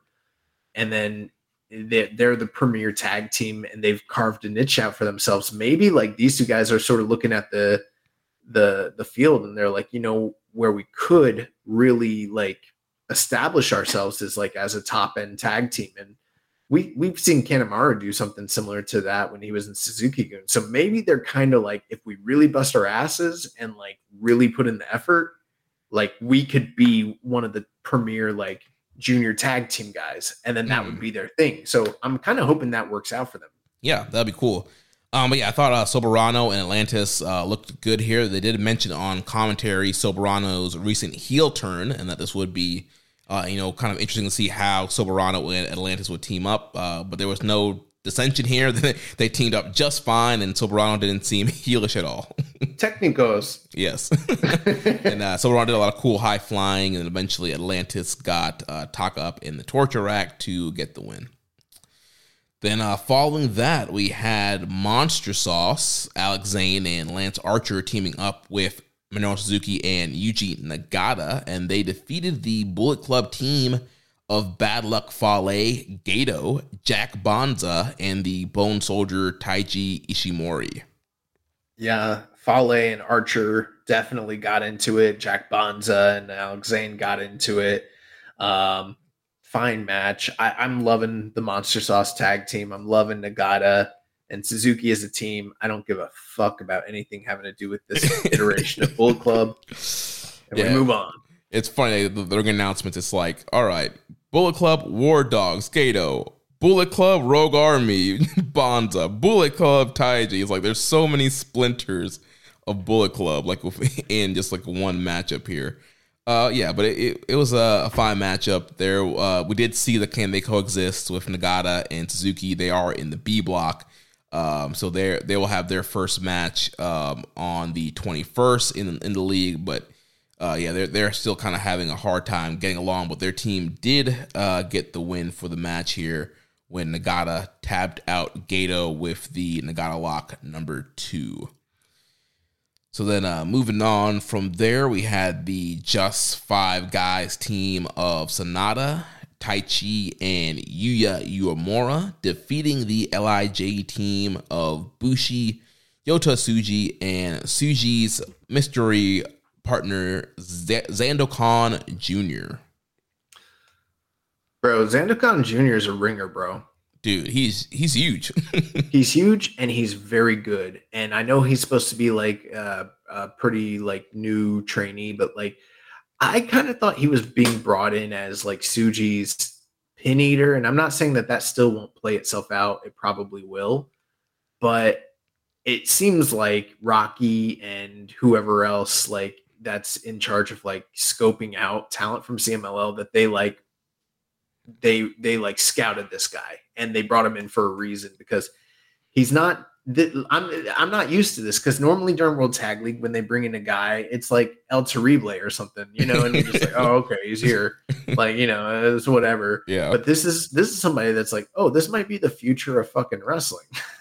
Yeah, I've heard good things about him in CMLL, and him and Tsuji did have a little friendship with Tsuji's time and his excursion in CMLL. So kind of our first look here of Zandokan Jr. And I thought he looked great. There were some issues there between him and Taichi. Taichi didn't want to shake his hand towards the beginning part of the match there. But yeah. Well, they mentioned that the night prior during a live event that he had injured Taichi, and you saw the huge giant. Yeah, the chop. He had welts. Yeah, he had giant welts all over his chest, and on the commentary, Chris Charlton was like, underneath his breath, he's like, "Who the fuck is this guy? Like, like, why do I have to face him?" And kind of teasing that maybe Zandokan Jr. has his sights set on the KOPW title, maybe, possibly.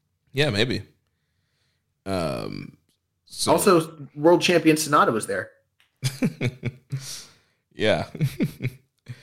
LIJ, or the Just 5 Guys team, they get the win here. Yuya hitting the deadbolt on Bushi. So then from there, we had the Guerrillas of Destiny team of ELP, Hikuleo, and Jado. They defeated Bishamon and Yo in 10 minutes and 2 seconds. Yeah, big preview match for the champion versus champions main event from Corkin Hall later tomorrow when this show is published. So by the time you're listening to this, you'll probably already know who won that match. Yeah. So that was another good matchup there.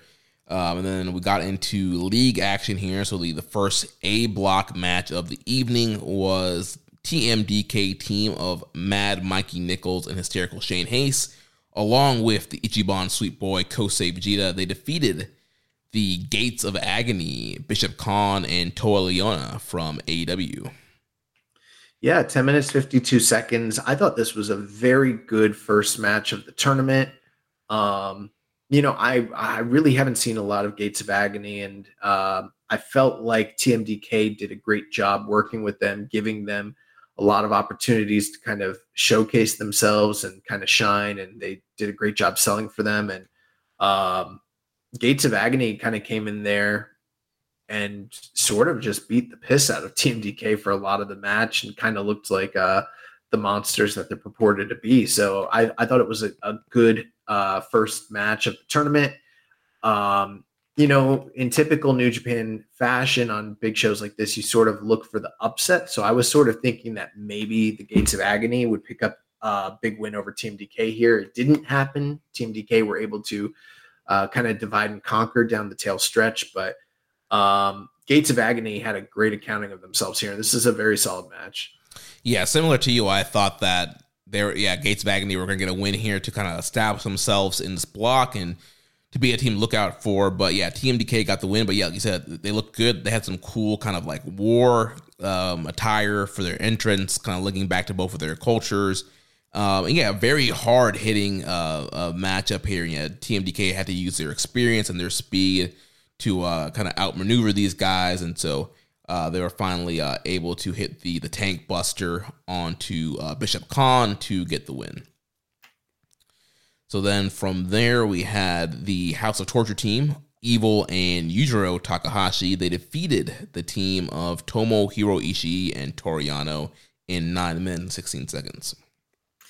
Every win that House of Torture picks up basically raises my blood pressure a little bit and raises my stress level. And, I'm going to need them to take some losses so I can, just be a little bit more chill, a little bit calmer, and not have to worry about the possibility. Because with this year's tournament, with the idea that the top two guys get through, I just don't, I don't think I can stomach another semifinal with House of Torture involvement. Like, I just don't think I can stomach that. And it feels like this was a big win because, Ishii and Yano are usually players in this tournament.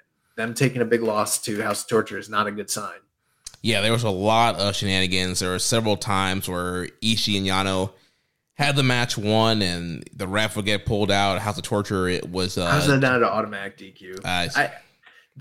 There's so many bad things that happen in wrestling, and I hate to be the guy. I've brought this up on the show so many times, but the one thing that I just don't think should ever be allowed is the referee getting pulled out of the ring. I don't know how that, of all things, is not an automatic just DQ. It should just never happen in wrestling.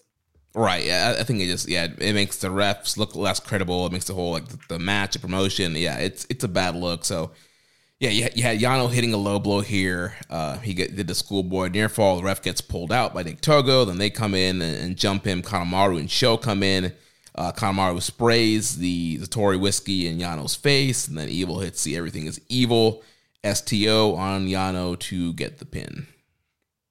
Yay. You notice I didn't, I gave you my thoughts on the match, but I didn't break down the match in any way whatsoever. Skip. Yeah. Semi-main event. We had the Bullet Club War Dogs of Alex Coughlin and Gabe Kidd defeating Kaito Kiyomiya and Rei Oiwa by countout. Oh, actually, no, it was the other way around, actually. It was Kiyomiya and Oiwa defeating the War Dogs by countout. Kiyomiya and Oiwa picked up the 2 points. They defeated the War Dogs on the first night. This was, I guess, somewhat, maybe. It's hard to tell if it's an upset or not. I don't really know how we should view Kiyomiya at the end of 2023 in New Japan. It's really hard to, there's a time where I would have said he was the favorite to win this just based on the fact that he's an ace level guy, but I don't know what the fuck's going on. Anyways, this match was my match of the night. This fucking ruled. I was recently listening to another podcast and they were previewing this tournament. They brought up the War Dogs, and they're just like, I'm over their bullshit and their shtick and blah blah. And I was like, they probably got a good point. Like I can't remember last time I was really into what these guys are doing.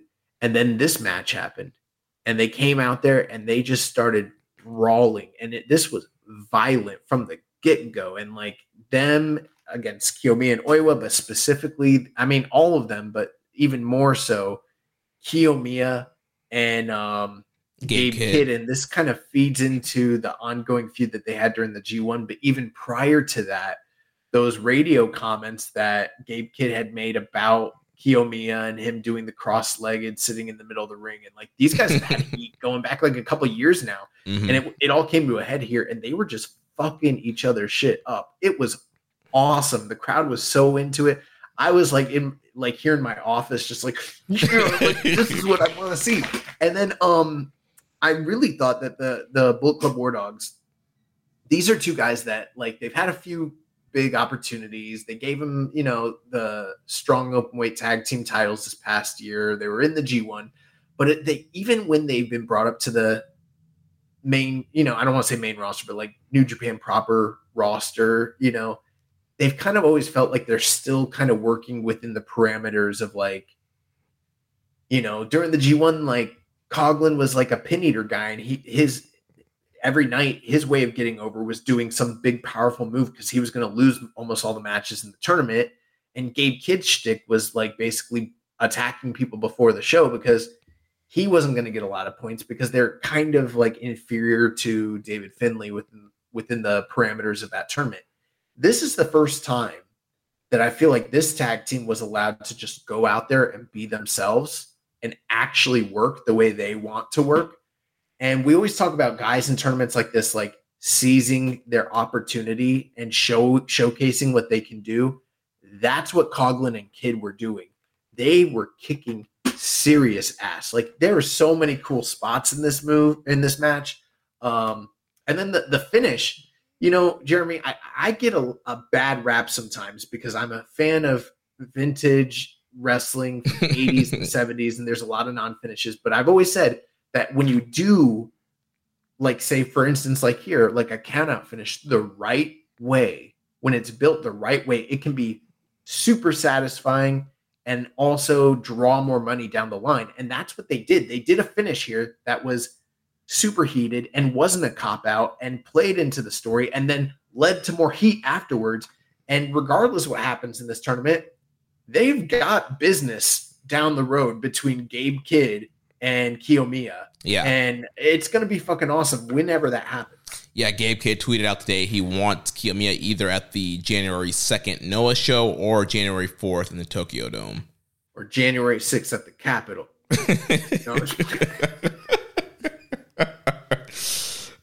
But yeah, dude, I'm right Capital here. Collision. the real Capital Collision. The real Capital Collision.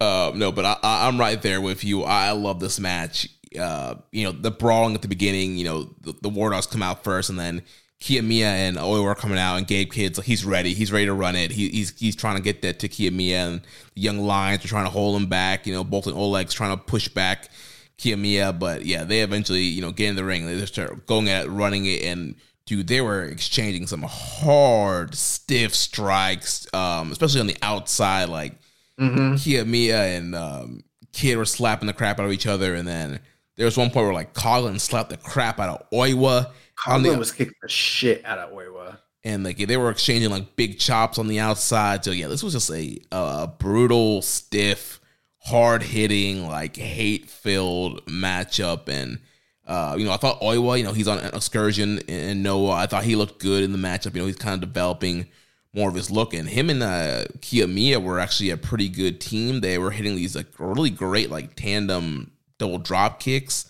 So yeah, they're kind of gelling and becoming a team pretty well. So yeah, this was a really fun, entertaining, hard-hitting matchup. I agree if you stole the show. Like, if you're going to watch one match from this card, you got to watch the semi-main event. And yeah, I totally agree with you about the finish. A lot of people will probably be like, well, why don't you just have Kiyomiya pin Kidd or Kiyomiya pin Coughlin or whatever? But this plays from the G1. They had the double count out in the G1. Now you have the count out win here from Kiyomiya. You still haven't pinned or submitted either of these guys. And like you said, this leaves the door open for a bigger money match. And personally, I think that they should do it at Wrestle Kingdom. The brawl afterwards that continued in the fallout from the match, it just kept going and going and going. And it felt very real and very heated. I mean, this was kind of like a small taste, a little bit of like what we got from Okada and Kiyomiya earlier in January this past year. So yeah, but yeah, I'm all for this. This feels more hate-filled than that. Yeah, it was awesome. Yeah. And then that brought us to the main event of the evening. Ren Narita and Shota Umino, they defeated the United Empire team of Great Okan and Hanare in 24 minutes and 40 seconds. Very good match. Very good main event style tag team match that you would expect at the top of a Corkin for World Tag League. One thing I didn't like, down the stretch, the United Empire team just kept hitting major finishes, and Ren Narita and Shota Umino kept either saving each other or kicking out, and which is fine. But I think they went a little bit too far with that. They just kept doing it. And eventually it started to feel a little bit like I'm not believing that they really should even be kicking out. Like this should be the end here. Mm-hmm. And it kind of made United Empire, instead of like making, the new Musketeer guys look stronger, it made United Empire look less credible, in my opinion. I think they went a little bit past the peak, but aside from that, just from the general match itself, this was very, very good. I thought all four guys worked really well together. Narita and Umino picking up a win on the first night. I was a little surprised by that because, again, I was sort of expecting them to eat an early loss and maybe have to kind of work their way back because they are my picks and favorites to come out of the block, even win the tournament.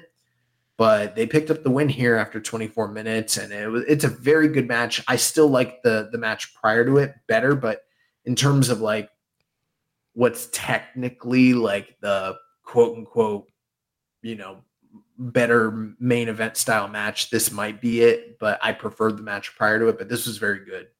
Yeah, I also prefer the semi-main, but yeah, this was a really good match. I feel like Umino, his reactions, there's a ton of Shota chants, and people are really kind of getting behind him when he was in peril of the match. There were a ton of pink glow sticks in the crowd.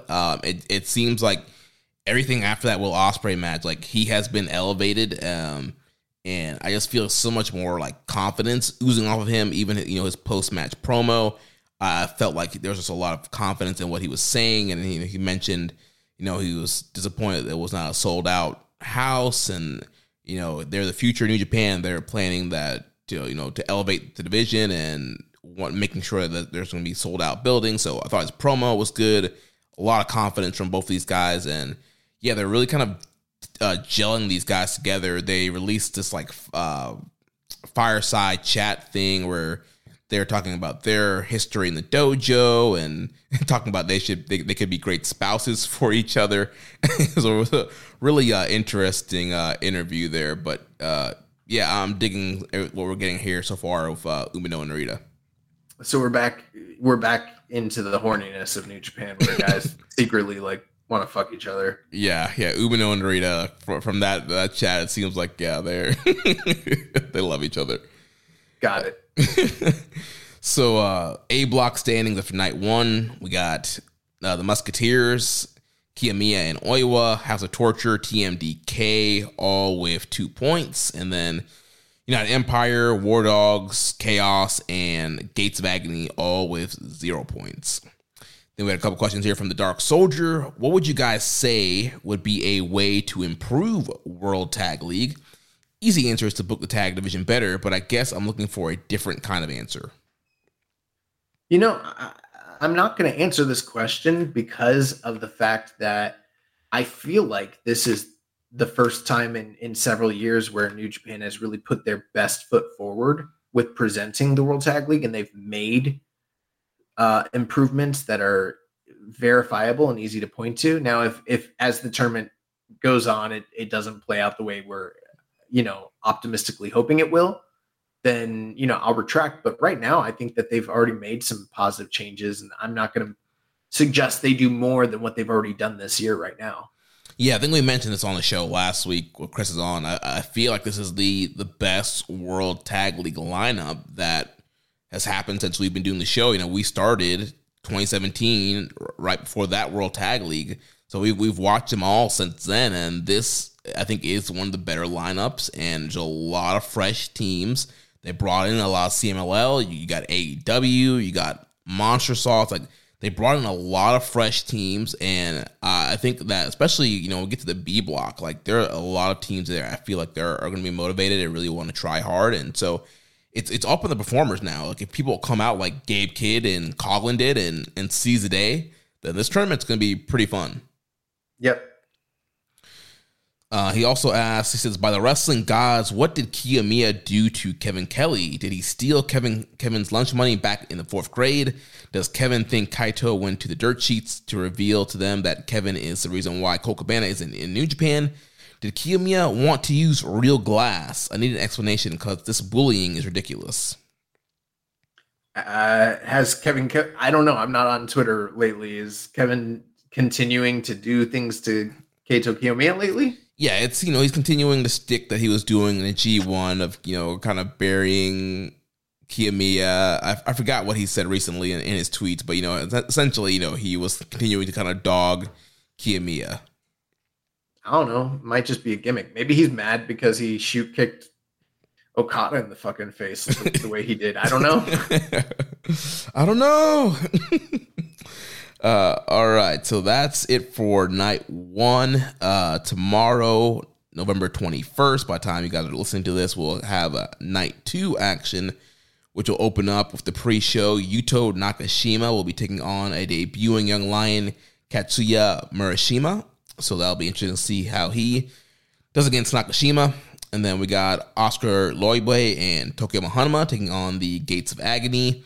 Kiyomiya, Bolton Oleg, Oiwa taking on Callum Newman, Great Okan Hinare. Master Wato, Narita Umino, and Tiger Mask taking on the Bullet Club team of Coughlin, Kid, Gato, and Taiji Ishimori. We'll have House of Torture, Dictogo, Evil, and Yujiro taking on TMDK, Fujita, Nichols, and Haste. And then B block action will kick off. We will have Minoru Suzuki and Blue Justice Yuji Nagata taking on Team CMLL of Atlantis Jr. and Soberano Jr.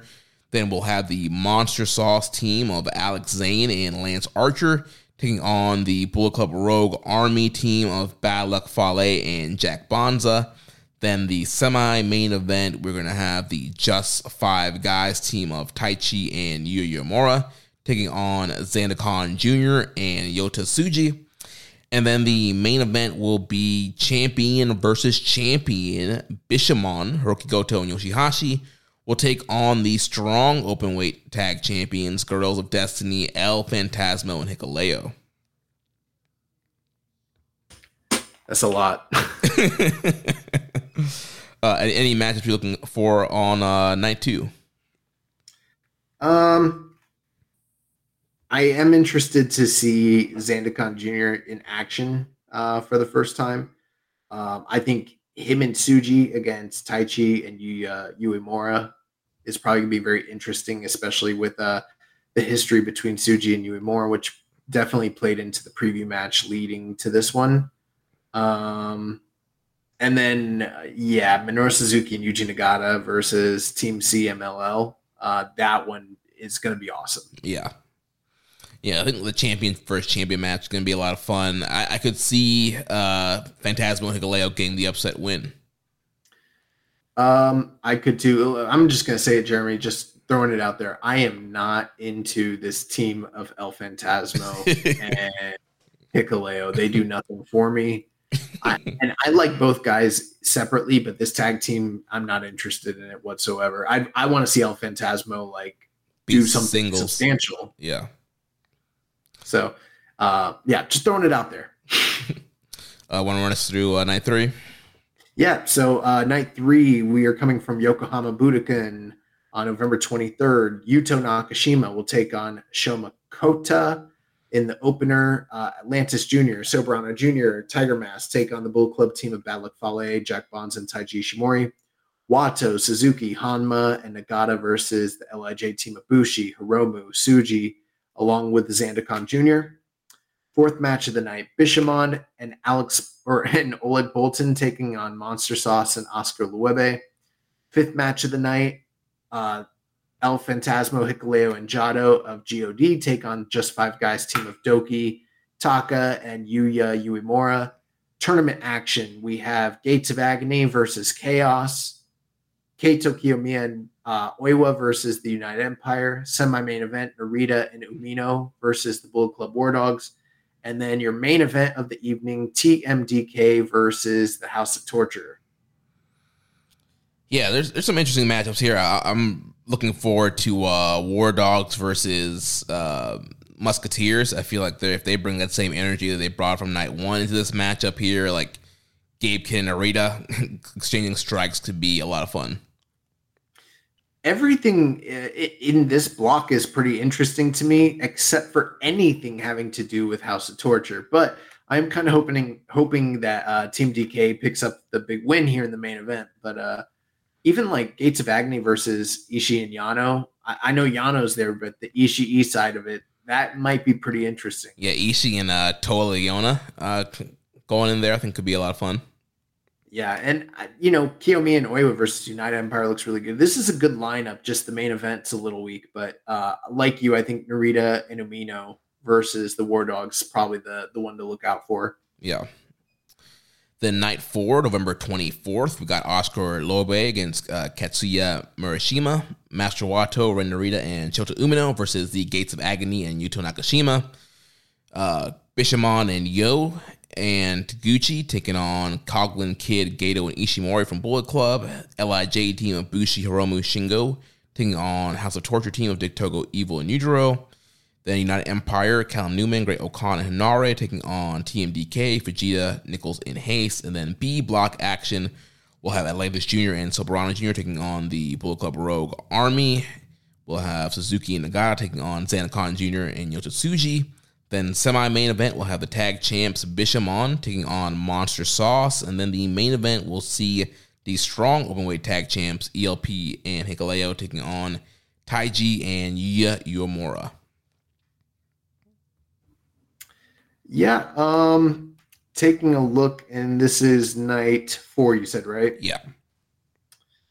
I think Monster Sauce versus Bishamon's the first thing that really gets my attention. Mm-hmm. But I'm also looking forward to the dads versus Tsuji and Z. Yeah, I think I want to see like Tsuji mix it up with Suzuki and Nagata. I think that's going to be a lot of fun.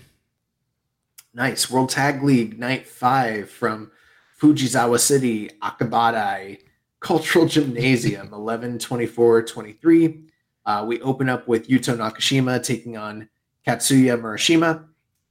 Second match of the night, Atlantis Jr., Old Bolton, and Soberano Jr. taking on Monster Sauce and Oscar Luebe.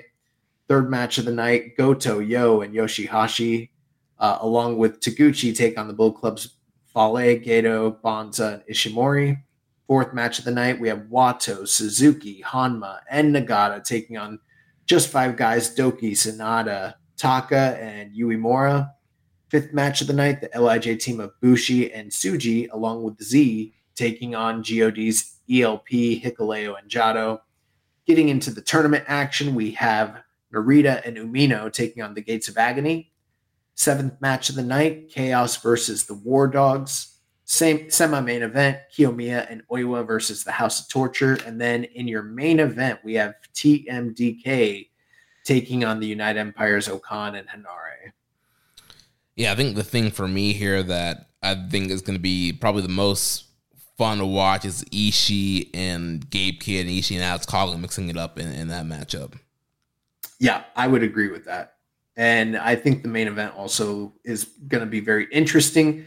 Keep in mind what happened during the G1 this past year where Mikey Nichols dumped Hinare on his neck. Yeah. And that was a very hard-hitting match. So I'm thinking we're probably going to see something akin to that in the main event on that evening. Yeah, so that should be fun as well. Then that takes us to night 6, which will be the last night that will happen before we record again next week, November 26th. We'll have Gates of Agony and Hanma and Nakashima taking on the Bullet Club team of Alex Coughlin, Gabe Kidd, Gato, and Taiji Shimori. United Empire team of Callum Newman, Great Okan Hanare against the House of Torture team of Dick Togo, Evil, and Yujiro. The Chaos team of Ishii, Yano, and Yo against the TMDK team of Vegeta, Nichols, and Hayes. Kiyomiya, Bolton Oleg, Oiwa, and Oscar Loibe taking on...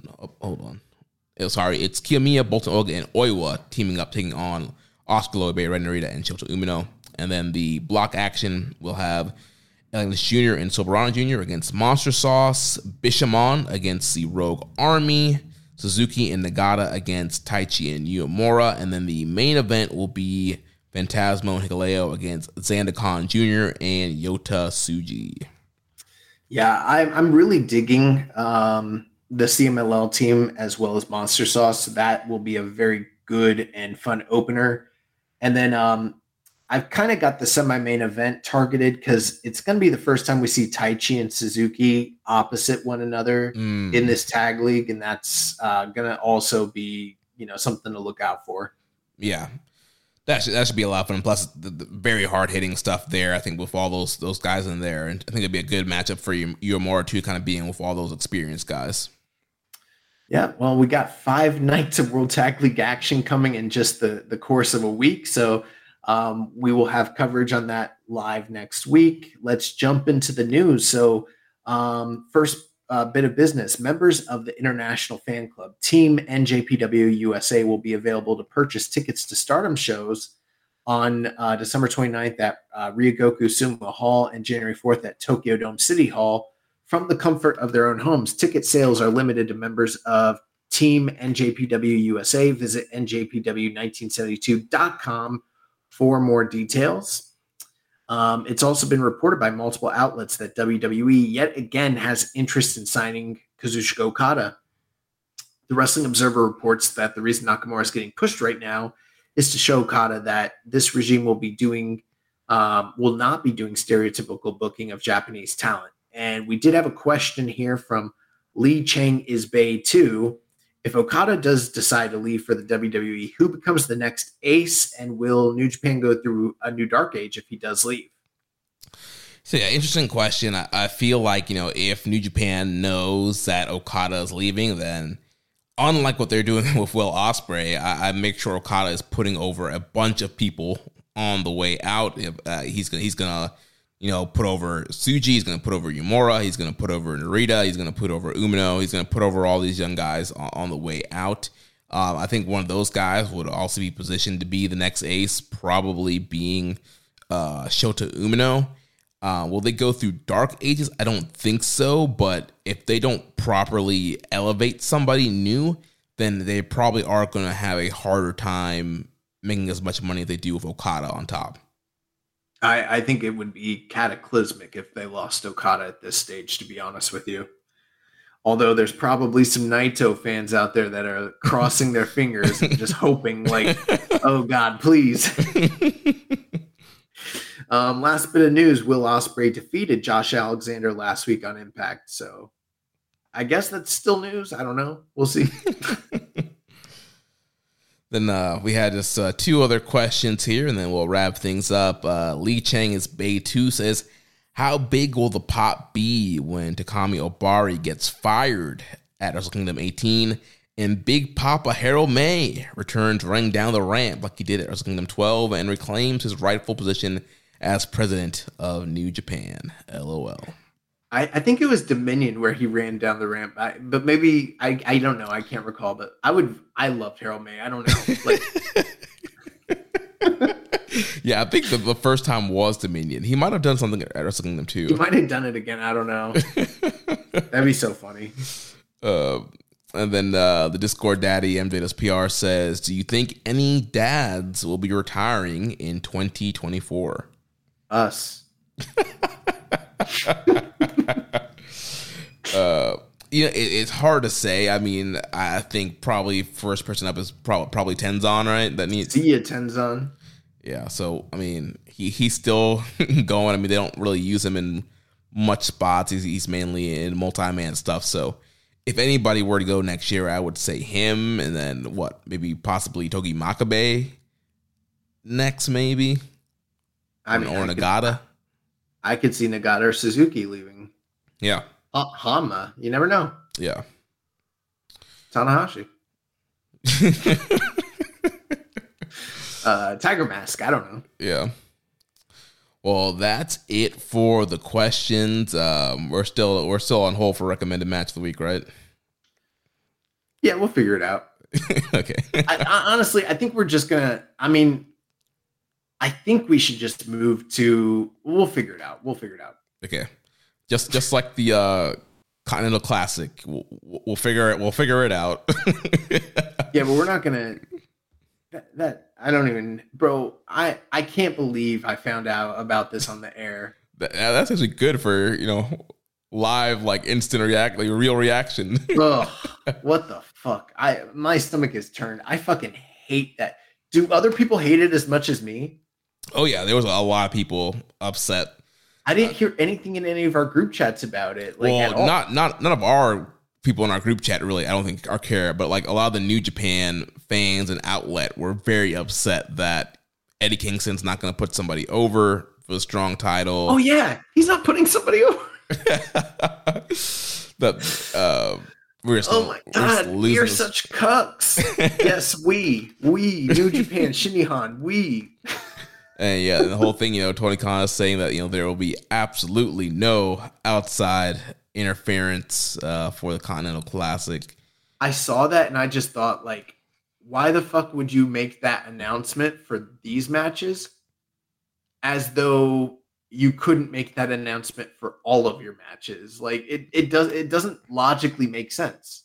Right. All your matches should have no interference. What are you saying right now? Yeah, I don't know. To me, like, that screams there is going to be interference. No, to me, that screams there is no actual kayfabe, like hint, hint, wink, wink. Like, oh yeah, we know about the interference in the regular matches, but these ones aren't going to have it. These are going to be real. These will be real. This is all right. Fuck off. This tournament's going to be a shoot. This tournament will be contested under Brawl for All rules. Inoki won. Well, Inoki's family was backstage at Full Gear. Yeah, bro. I watch. Never mind. I'm not gonna get it. I'm not gonna talk about Full Gear because I'll piss people off. Well, let's shut it down here then. Like I said, at the top of the show, next week we will be joined by Walker Stewart, the new voice of English commentary for New Japan. So be on the lookout for that interview coming next week, and we'll review those 5 World Tag League nights that will be happening and covering any other big news or meltdown that happens in the world of New Japan Pro Wrestling. So if you enjoyed today's show, please consider making a donation. Visit socialsuplex.com/donate and click on the donate button under the Keeping It Strong Style logo. Make sure to connect with us on social media. On X, we are at KI Strong Style. You can follow the network at Social Suplex. You can follow me at Jeremy L. Donovan. On Facebook, we are facebook.com/Social Suplex. Also, you can find us in the Wrestling Squared Circle Facebook group. Check out our Discord channel. Look for the Social Suplex Podcast Network. Follow us on Instagram at Social Suplex. You can follow us on Reddit. I'm the Pro Black Guy. Josh is Keeping a Strong Style. You can email me, Jeremy at socialsuplex.com. Check out all the other shows that we have here on the Social Suplex Podcast Network. One Nation Radio with Rich Latta and James Boyd. All Things Elite with Floyd Johnson Jr. and Austin Sumowitz. Imp's WWE Adventure with The Implications, Matthew Mayer, and Wrestling Art with Chris Things. Don't forget to subscribe and leave a rating and review, and we will catch you next week on Keeping It Strong Style, the ace of podcasts. Ichiban. Thank you for listening to Keeping It Strong Style. We'll see you next time.